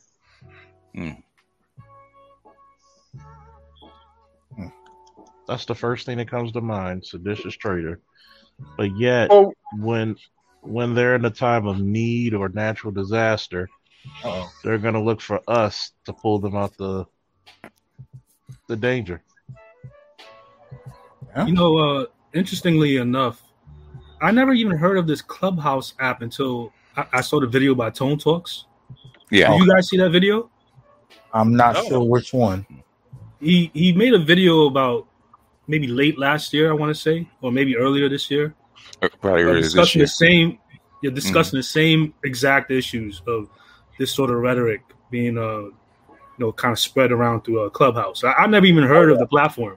Yeah, no, his I think if I remember correctly, his big problem was how much misinformation could be spread and nobody referring to data, nobody citing anything. It became one of those places where just opinion took the place of fact with no pushback, right? Specifically rhetoric against black men, heterosexual black men. Right. Absolutely. If you do push back against that rhetoric, you'll get banned. So there's that. And that's one of the reasons no, you're right. And that's one of the reasons that black men definitely have to keep producing their own content, because otherwise you let everybody else tell our story or tell our narratives, and that becomes even further marked as fact. And nobody actually hears what black men have to say themselves. So it's that much important. And that's why I appreciate you guys being willing to come up and speak out, because we have to cultivate these voices. We have to keep these narratives and discussions going. Yeah. Well, I mean, that's why I said before, I think at some point we've got to, and, I don't have a legal background, but at some point we've got to begin to formally take on black women in court. Oh yes, I saw that, and I saw the professors didn't. The professor didn't take that They didn't. well. He didn't take that well. Some of Dr. Johnson's brethren. Yes. No, you didn't do that. His colleagues did not respond kindly to my. No. Yeah. Yeah, because you dropped the hammer. Ain't nobody ready for that hammer. I'm trying to plant the seed, brother. You know, because as I look at things and what you present here, I just see attacks coming from so many different directions, and at so many scales, great and small. Whether it's Facebook and these trolling accounts and Clubhouse, certainly all the misandrous policy making. At some point, you're not going to be able to run away from. You're not going to be able to go to this platform, then go to that platform. They're going to follow you wherever they go. Yeah. And the weaker you are, the harder they're going to press you. The more encouragement that's going to give them to try to destroy you. And I think if suddenly Black women in particular were made afraid of Black men attacking them in court because of the particular misandrous activity that they engage in and help to promote in alliances with outside groups and companies and governments, I think that would have a chilling effect on the behavior of a lot of Black women. Well, and I even think that needs to be the case in terms of abuse. I think Black men need to be more litigious about abuse, because part of what I think is happening with the abuse of men is that women have grown up, not being told that whatever they do is not abuse. What men do that's considered violent or even just verbally problematic is considered abusive, but what women do is not. And I think that's the way we've all been trained. So I've seen Black men take blows to the face and look at each other and say, well, that's just how women are. Yeah. As opposed to the way women respond. If you touch hers, you're going to jail. We have to become far more litigious in that, because I think women need to learn there are consequences for your behavior, especially when it comes to mistreating Black boys and men. It starts very early. I had my ex tell me today her son was in the classroom, and this little girl was raising hell like some Stone Cold Steve Austin stuff. Going around the classroom, decides to take her son, attempt to stab him with a pen, then slaps him in the face. And at first he's like, look, you do it again, I'm going to slap you back. So she tries to swing again. All you heard from what I hear from the reports, all you heard was cacao. And that's when the teachers wanted to intervene. Exactly. But nothing up to that point counted, right? Yep. Now, I found a clip of what we were talking about a little earlier. I'm going to see if let me play some of this, and you guys can respond as you see fit. Let's see. 8 or 10 cars with 2 cops in each car. That's sometimes not enough, because they come out of the woodwork, and you guys are taking the heat that a lot of people wouldn't. And you guys hear that? Hats off to you, and I hear it. I'm trying not to cuss. Keep it up, because that's the only way it's gonna get out. Because if I say anything, you guys have said it, I'm just a racist, and get the fuck out of here. You know what you're talking about.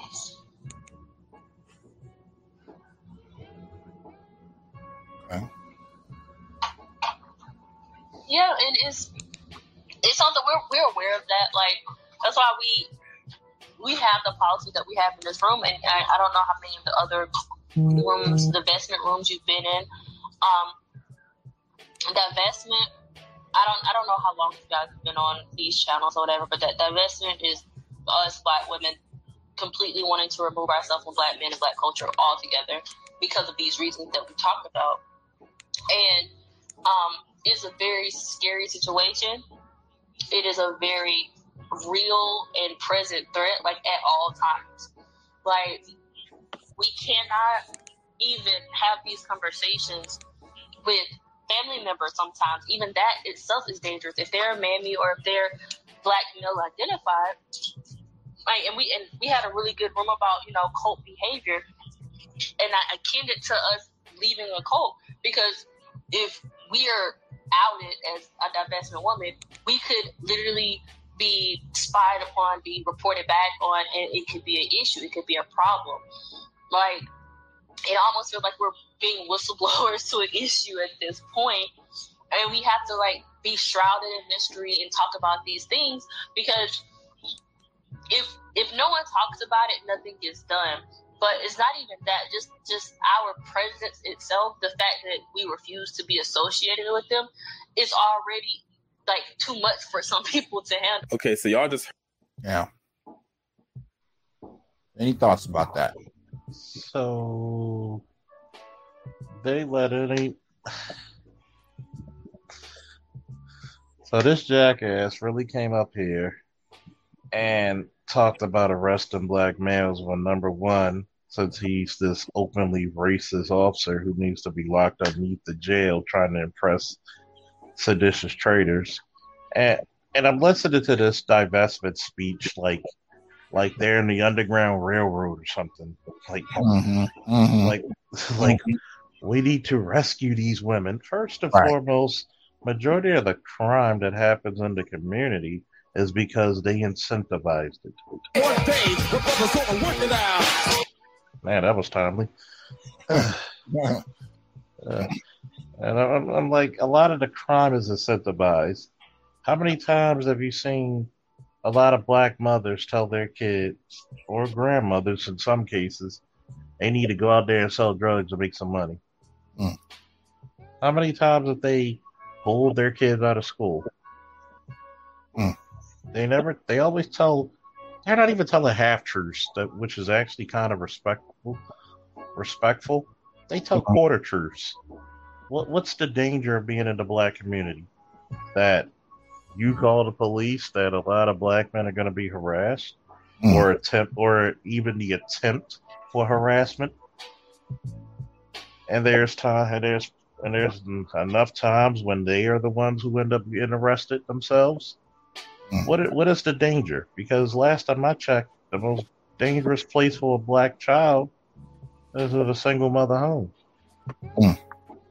But go ahead, Doc. No, I want to hear y'all at this point in terms of let's really think about and let's to help kind of see what was going on there maybe more clearly. So now imagine a scenario in which, in this environment of the manosphere, we were inviting, I don't know, white women or whatever in here. White women who hated black women, who were legally empowered to arrest black women, were legally empowered to, in some cases, kill and even get away with killing black women.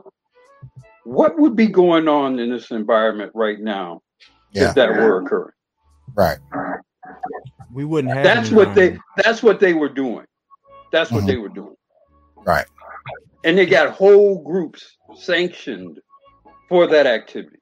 And a white man can feel comfortably, can comfortably go, like a white woman could just comfortably stroll in this environment and say, look, you know, I know you all are hateful and fearful of black women. I'm doing the best I can, but there isn't enough of us to capture them and lock them up and kill them. So we really applaud you white women for valiantly, selling out your own women. We really applaud you black men for selling out your own women, your own brothers, your own cousins, maybe your fathers, black men. I mean, so imagine if we did that to black women. What would the response be to this environment?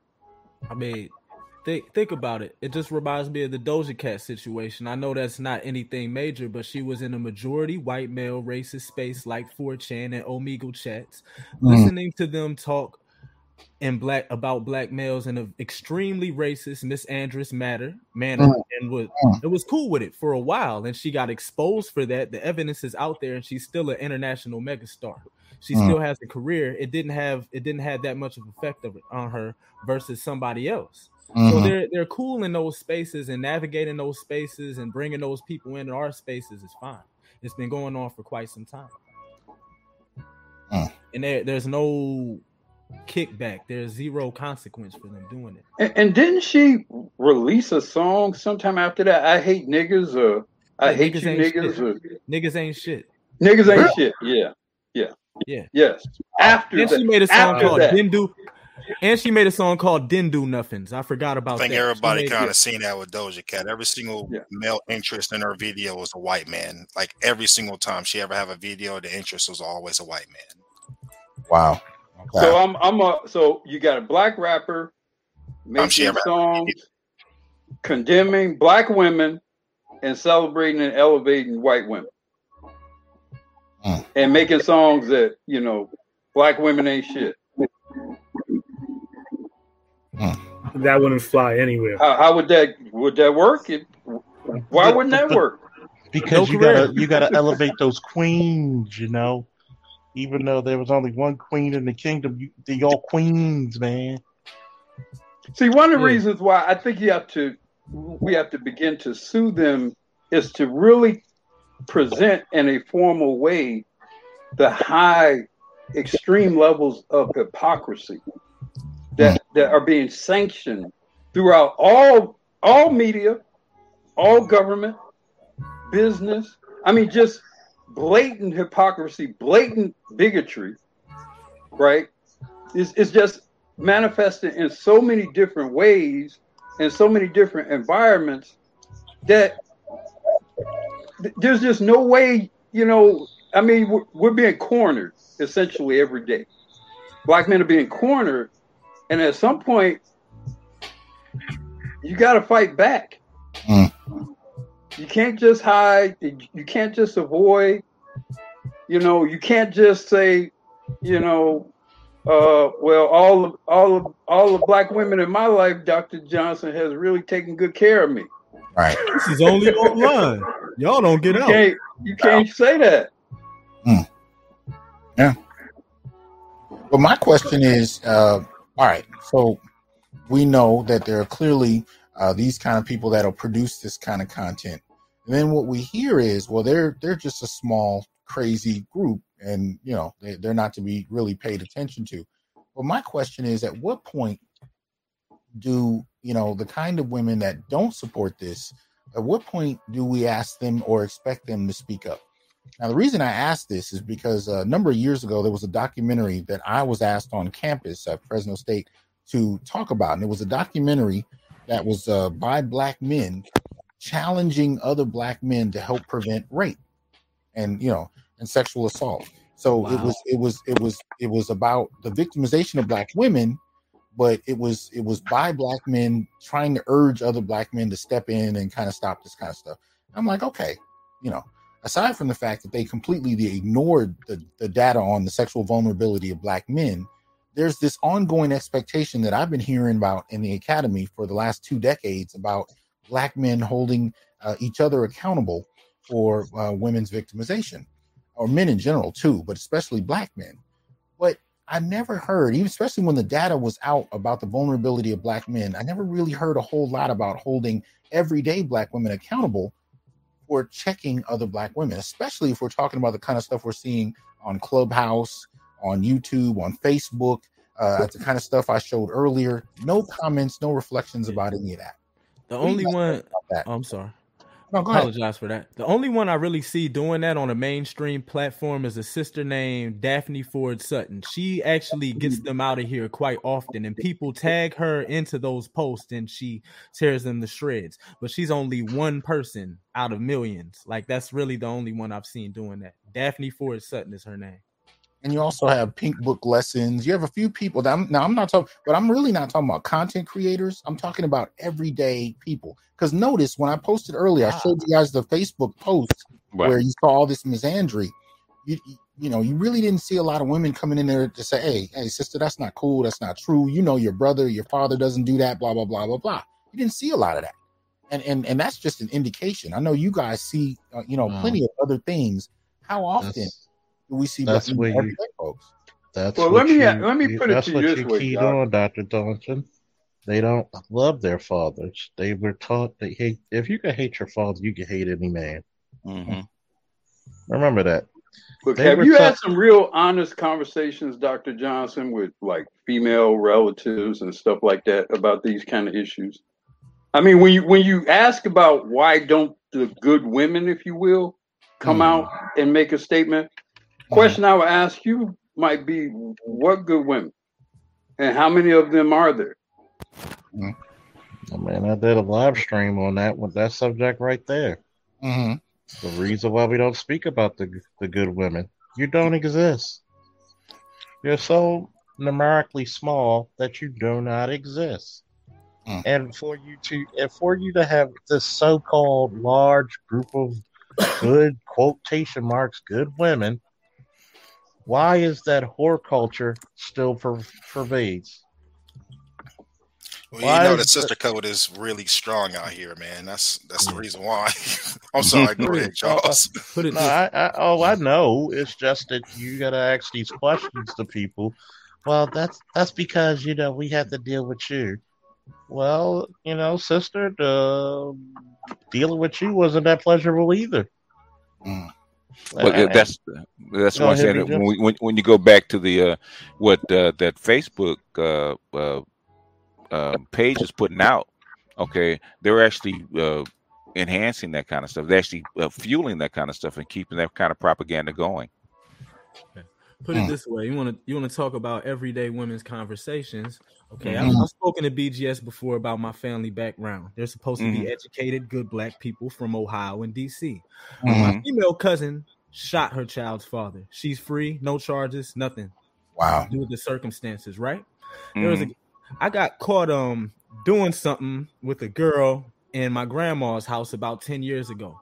That conversation was a longer, stronger, and more poignant family conversation. Like, it spread to multiple branches of the family, and people in New Orleans, Detroit, and several other areas know about it. Right. The situation with my cousin shooting somebody. Right. Not so. Right. Absolutely. That's the kind of thing I'm talking about right there. Absolutely. That's why I've analogized our condition as black men to be akin to that of one of the many manifestations of the invasion of the body snatchers, where we've been invaded by something, and it's like sleeping in the bed next to us. It's going to school with us, but it looks like us, but it's something different going on with a lot. But that's why I wanted to talk about troll farms, not as the problem, but as one indication of what is happening on multiple levels. Because you go back, 50 years, it wasn't quite as dramatic as this. This has been cultivated. I had a conversation with a mentor of mine. This was probably a few years ago, and I was telling her about the kind of work I'm doing, and she said, "Well, that may be a little extreme. I can't say I've seen a whole lot of misandry like that." She called me a week later, right? She had gone to her hair salon, the same one she'd been going to for years. It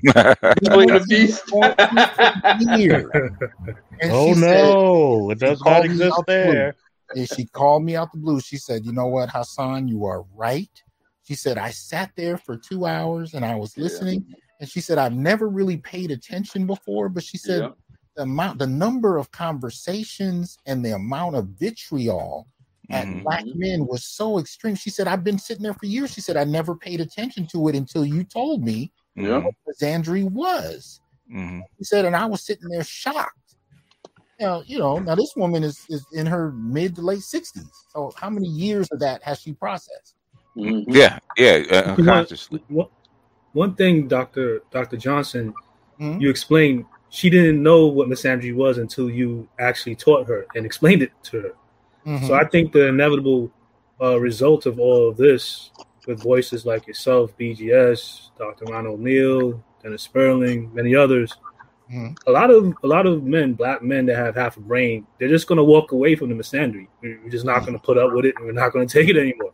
And you already see it. There's less marriages, things of that nature. We just not me myself. If I hear it, if I smell it, if I get a whiff of it, yeah, I attack it and I immediately cut that person off. No, I hear you. You just can't tolerate it. It's better than going through years of it and trying to work your way out of it with somebody you done gotten tied with. Well, let me see. We got a brother named Last Zulu. I'm assuming it's a brother. Last Zulu, can you hear us? Yes, sir. Yeah. What do you think on this? What are your contributions on this? When it comes to necessarily the misandry that I see, like I've seen this stuff from my own family to the point where I had to necessarily cut off. Basically, I would say a quarter of, if not half, of my family members. So literally, I only deal with like a section of my family, and even the one that section, I only deal with a few necessarily. Okay. When it comes to the misandry, is to the point that I feel like it's everywhere. To the point, I don't really understand what necessarily black men are really going to be expecting now, because like at this point. Generally, most dudes that I know that's in my cohort ring, basically in my circle, they don't date black women. It's to the point where they just don't.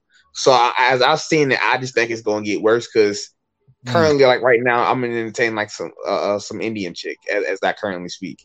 But there are multiple dudes that's doing the same thing. Now, if you're talking about how the women look at it by virtue, if you're not entertaining them to how you basically may be trying to kill them. So how they look at it, and I don't see how it's not going to necessarily get out worse. I don't see how it's not going to get worse, because how they view it, if you're not talking to them, you're basically condemning them to death, and you basically if they believe they're going to be condemned to death, they have no reason not to go all the way out and do whatever they can do to basically kind of destroy you. That's basically what I wanted to chime in for the time being. Okay, appreciate that. Anybody else? Any other reflections, thoughts about this? What do you think? Okay, add one more thing. It's so damn popular, man, that it's starting to become overly profitable. That's really my thoughts on it. Oh yeah, it really is profitable right now, man. This they've rebooted the gender war and started to make a whole lot of money. At I think they're riffing off the success and popularity of Kevin Samuels, right? So that's kind of put another fire underneath what I call the second gender war. Just wider now. Oh, will this be the third, or is this a continuation of the second? I think it was probably the third, because I think the COVID kind of tamped down the second one. I think this is the third one because it's a lot more people and a lot different demographics, male and female. It's actually multi-racial, because I have a lot of friends who are either Hispanic. I got Hispanic friends. I got a whole bunch of Indian friends. These dudes come to me on a routine basis to kind of get like, they tap into me virtually by tapping into the manosphere when I kind of relate small tidbits of information to them.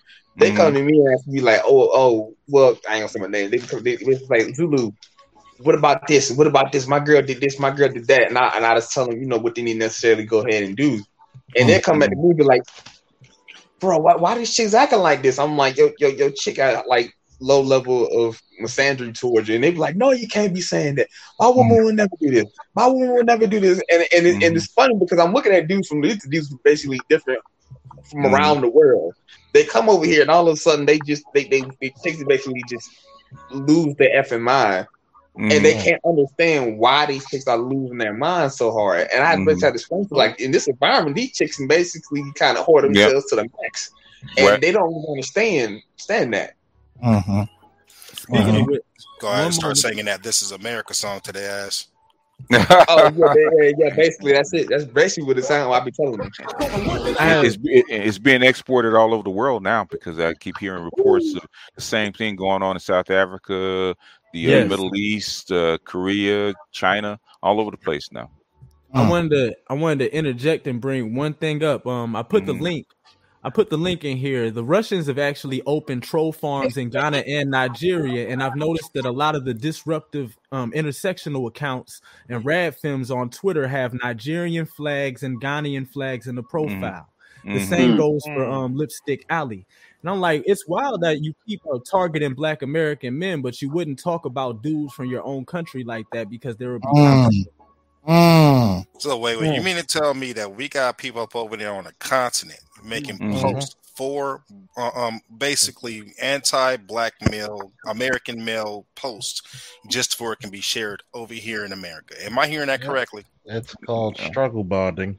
Yeah, in fact, Yes, it's all you are over the world. absolutely correct. It's You are all over the absolutely world correct. now. It's all over the world now. It's not even just localized here to the United States. In fact, for whatever reason, the African American experience is actually being focused on. I mean, literally all over the world. Well, and that was one of the reasons I wanted to read through so much of the article, because I wanted people to see if those negative perspectives are reaching millions upon millions of people globally about Black men. What do you think has been happening in film, music? I mean, whenever I've left the country, wherever I go, appreciate that support, Dr. Neil. Good to see you in here. Whenever I've gone, to another country, they have an understanding of who Black men are. It's usually a negative one. It's usually one that's reinforced by popular culture, but it is nonetheless the dominant perspective on Black men as far as the popular consciousness is concerned. And this is the kind of stuff that propagates those ideas. Mr. Z said something. Mr. Z said something a while ago. You were mentioning. He mentioned that there's an undercurrent of resentment and jealousy amongst non-ADOS Black people for ADOS people, and especially ADOS men. That we have a weird kind of position where we're both reviled and in some cases revered, in large part because of our unique and great history and our place being where we are on this earth and being at the center of the hailstorm of America the last couple of 100 years. That amongst many Black people, non-ADOS people, there are some bittersweet sentiments about us. Of course. You'd be mad about a guy. Wouldn't you be jealous of a guy who didn't have to run from his country of origin? Wow. Damn, Wouldn't you be Charles. jealous of a? Wouldn't you be jealous of a? Wouldn't you be jealous of a?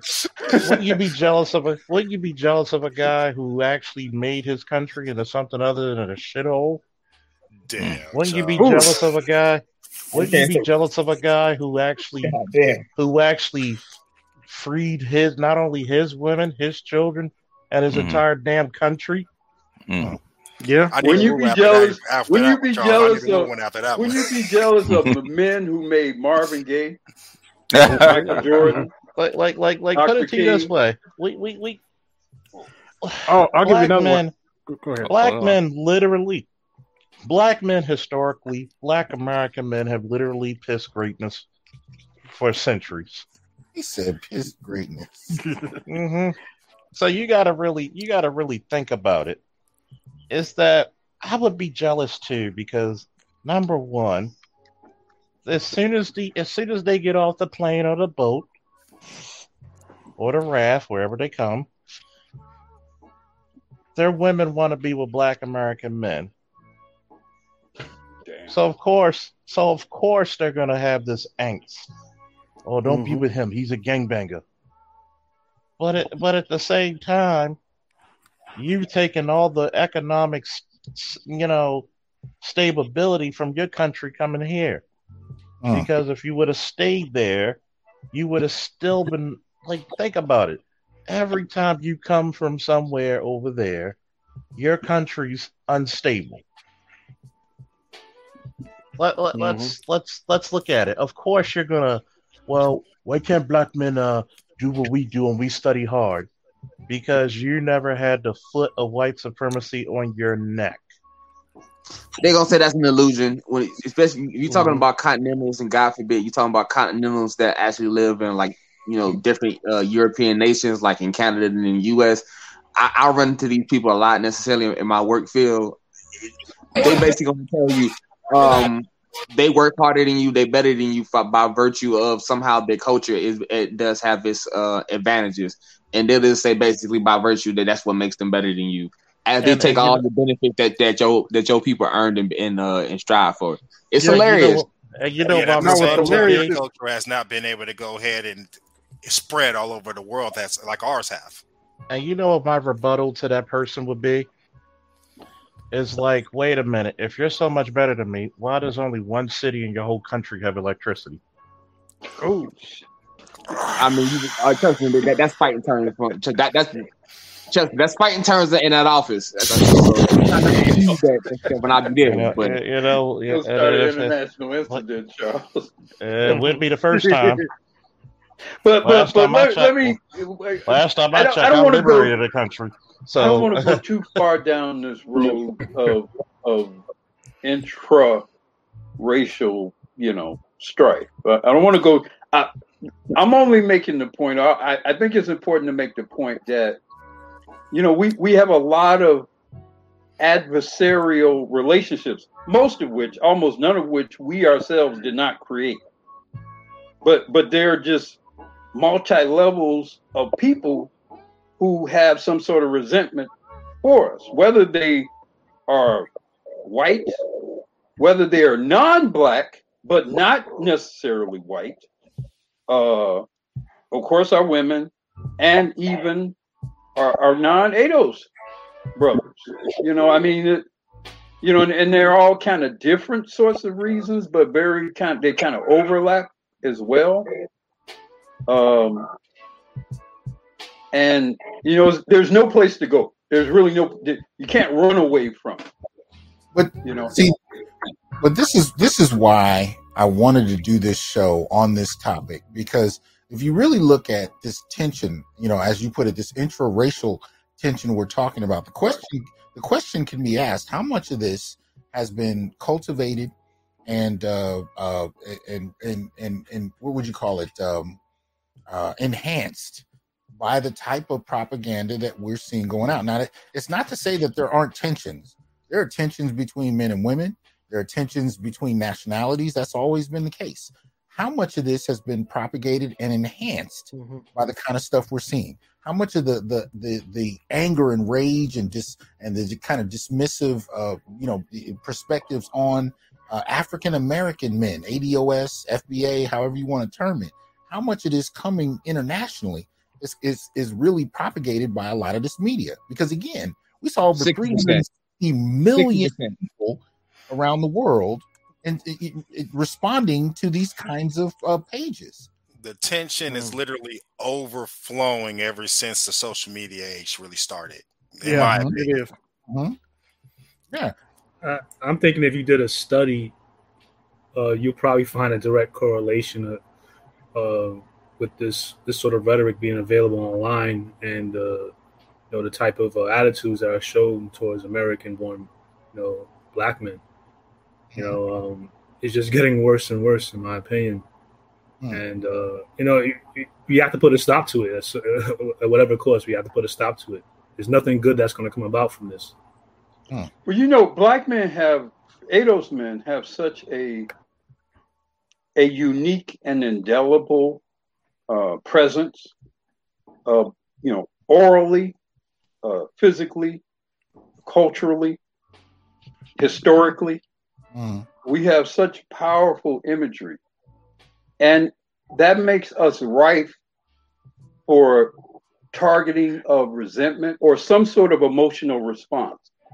Like if you look at or listen to a Malcolm X, you're going to have a response mentally or emotionally. There's no way you can look at Michael Jordan and not have a mental and emotional response. And there's no way you can listen to Ice Cube and not have a mental and emotional, or Tupac or Snoop Dogg, or just on And because we have such outsized charisma, both individually and collectively, it makes it very easy to draw an emotional response to us. So if there is some sort of jealousy, resentment, dissatisfaction, anger, or whatever, it gets, I believe, kind of magnified.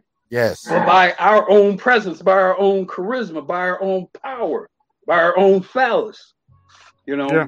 Yeah. But also by social media. Yes. Somebody has to mute their mic.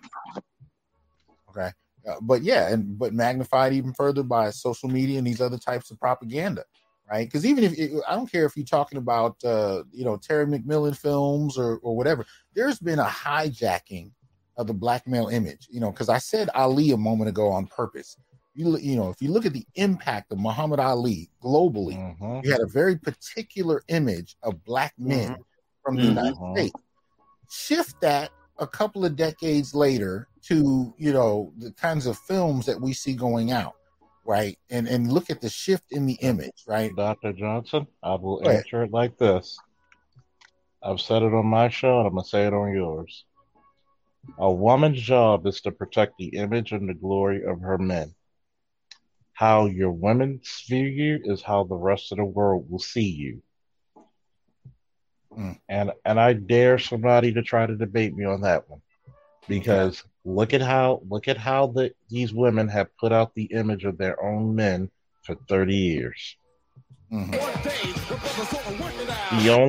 only time they will co-sign on a black male image if he's a no good dad, or if he's effeminate, or just downright homosexual. Pretty much. You gotta stop taking those roles. Is the money worth it? I wish I could say I was surprised about those Facebook groups you were showing, but I'm not. You know, it is what it is. And as far as the Africans running their mouths, okay, say what you want about us. We're not wearing this. Oh man. Damn, don't do him like that, man. I'm sorry. I'm sick. I don't want to hear Africans' mouth. As bad as our coons are over here, we ain't doing this. They ain't doing this. No, but back to what. But not seriously. Back to the point, though. No. I was going to say back to what Dr. Johnson was saying about like some of our greats that came out of America. It's never was a fluke either. We have been able to show greatness generation after generation after generation. We had Ali, Mike Tyson, Roy Jones Jr., and Floyd Mayweather. Like we always show our dominance generation after generation. Like, I guess they would be kind of angry at us about that. Well, right, but at the end of the day, I think a lot of this internal strife is used as a deflection. Yeah. From getting to the heart of really, because now it's not only internal strife. You have a lot of internal intra-racial competition. You got a lot of backbiting, a lot of debating, a lot of going back and forth from the petty to the profound. It's still a lot of tension, and yet at the end of the day, are we dealing with the source? And at the same time, calling out the realities as they pertain to what really holds a lot of black men back. We have to be able to deal with the source and the reality, whether it be political, whether it be economic, whether it be cultural, whether it be media-based. We have to be able to call this shit out and deal with it directly. You know what I mean? We have to have unapologetic speech about that. And we all have to choose our lane and master an area of calling this out and be able to articulate it, because at the end of the day, we need more black men to help us make sense of a lot of the stuff that's happening. That's why I gravitate to brothers that are already doing that work in some way, shape, or form. So we got to be able to press it and really take the conversation to a more critical place. And shout out to Taylor in the comment section. A little earlier, he asked about the state of the black male political agenda, and I posted the link in the chat, because I'm still pushing that. I'm still pushing that there are black men actually do have political interests that need to be articulated and supported. So check out the Black Male Political Agenda and look at and now these are not written by me. These are written by brothers like yourselves who have posted them from the show and said these are the ideas we have to improve the quality of Black male life. That's what we need to be working on because, as they've been saying, winter is coming. Well, it applies to us in a slightly different way than the news lately. Yeah, it's real. But I think I cut you off, BGS. What were you saying? No, I was gonna say, like they said, when a white man gets a cold, black men get the flu. So we got to remember that when winter comes, we got to be doubly prepared. Oh yeah. Yeah, I think we get the flu. I think we get AIDS. I think we get cancer. I think we get a broken leg. Yeah. I think we get jumped in the street and banked. I really think it's a little bit more than that. I'm just one of those people who my family have gotten to the point, especially the females, the loudmouth females have feared me to the point where my grandmother makes fun of the women in my family. Go ahead, say something. Tell them that black men don't take care of the kids. she's grinning. Like I had one of my cousins who's the same age but a few months younger, and one of my great uncles' funeral, and she tried to say, "Why you got that cigar in your mouth?" I said, "Why are you not in the kitchen helping get the food?" Come on. This is how grown black men celebrate death. Get out of here. She just turned around, stomping out. I'm like, I don't care. Go to husband that. They feel entitled that they can actually come into a room of men and command the room. Now this is what happened was she found out she was the subordinate, who the commander was. But this is what I'm talking about. Shout out to Stuart D Knight. If you guys can see the comment on the screen, Winter is here already. The amount of young homeless black men I've been seeing recently is astounding. I've gotten calls from 3 different states in the last couple weeks talking about the same thing. And I've been seeing this for especially the last year and a half. And, brothers sleeping in the drive-through of restaurants. You know what I mean? Homelessness rates going through the roof, and nobody talking about black men on the receiving end of this low level of status. That the lack of access, lack of support. If anything, we've seen articles about pretty much everybody else but. And these are the kind of things I'm trying to get to the heart of, because if we're not talking about it, who else is? Just saw a kid. He couldn't have been no more than like 17 or something, man. He was out there homeless, out there in Crowley, Texas, where mostly some white people live at. He was sitting up over there next to the freeway with one of those signs, man, saying anything help. And he was homeless and stuff like that. Right. And the only thing I had on me was a $1, and that's all I could give it to him at the time. I feel you when you say that. I mean, like, he's not the only one. I've seen a couple of other ones. I even seen like homeless grannies out there with grandkids walking the damn street. It's really crazy out here right now. Yeah, crazy. That's very true, because of the black community, we cannibalize our young. We think about that. I don't care what your education level is. You're only as great as the fruit you bear. So if you're bragging, Rufus, it's funny. Your kids can't get 8. What was the quote? In the 8th grade, only 10% of your boys can read. Yeah, grade level, 8th grade. Like I'm surprised nobody has taken black American women into the world court and sued their asses for crimes against humanity. Who was just saying that? Yeah. I mean, the school sue the women, the school, the school systems, sue the court that give preference and deference to giving the boys to the women. And you know what I would add on to that, Black Yoda?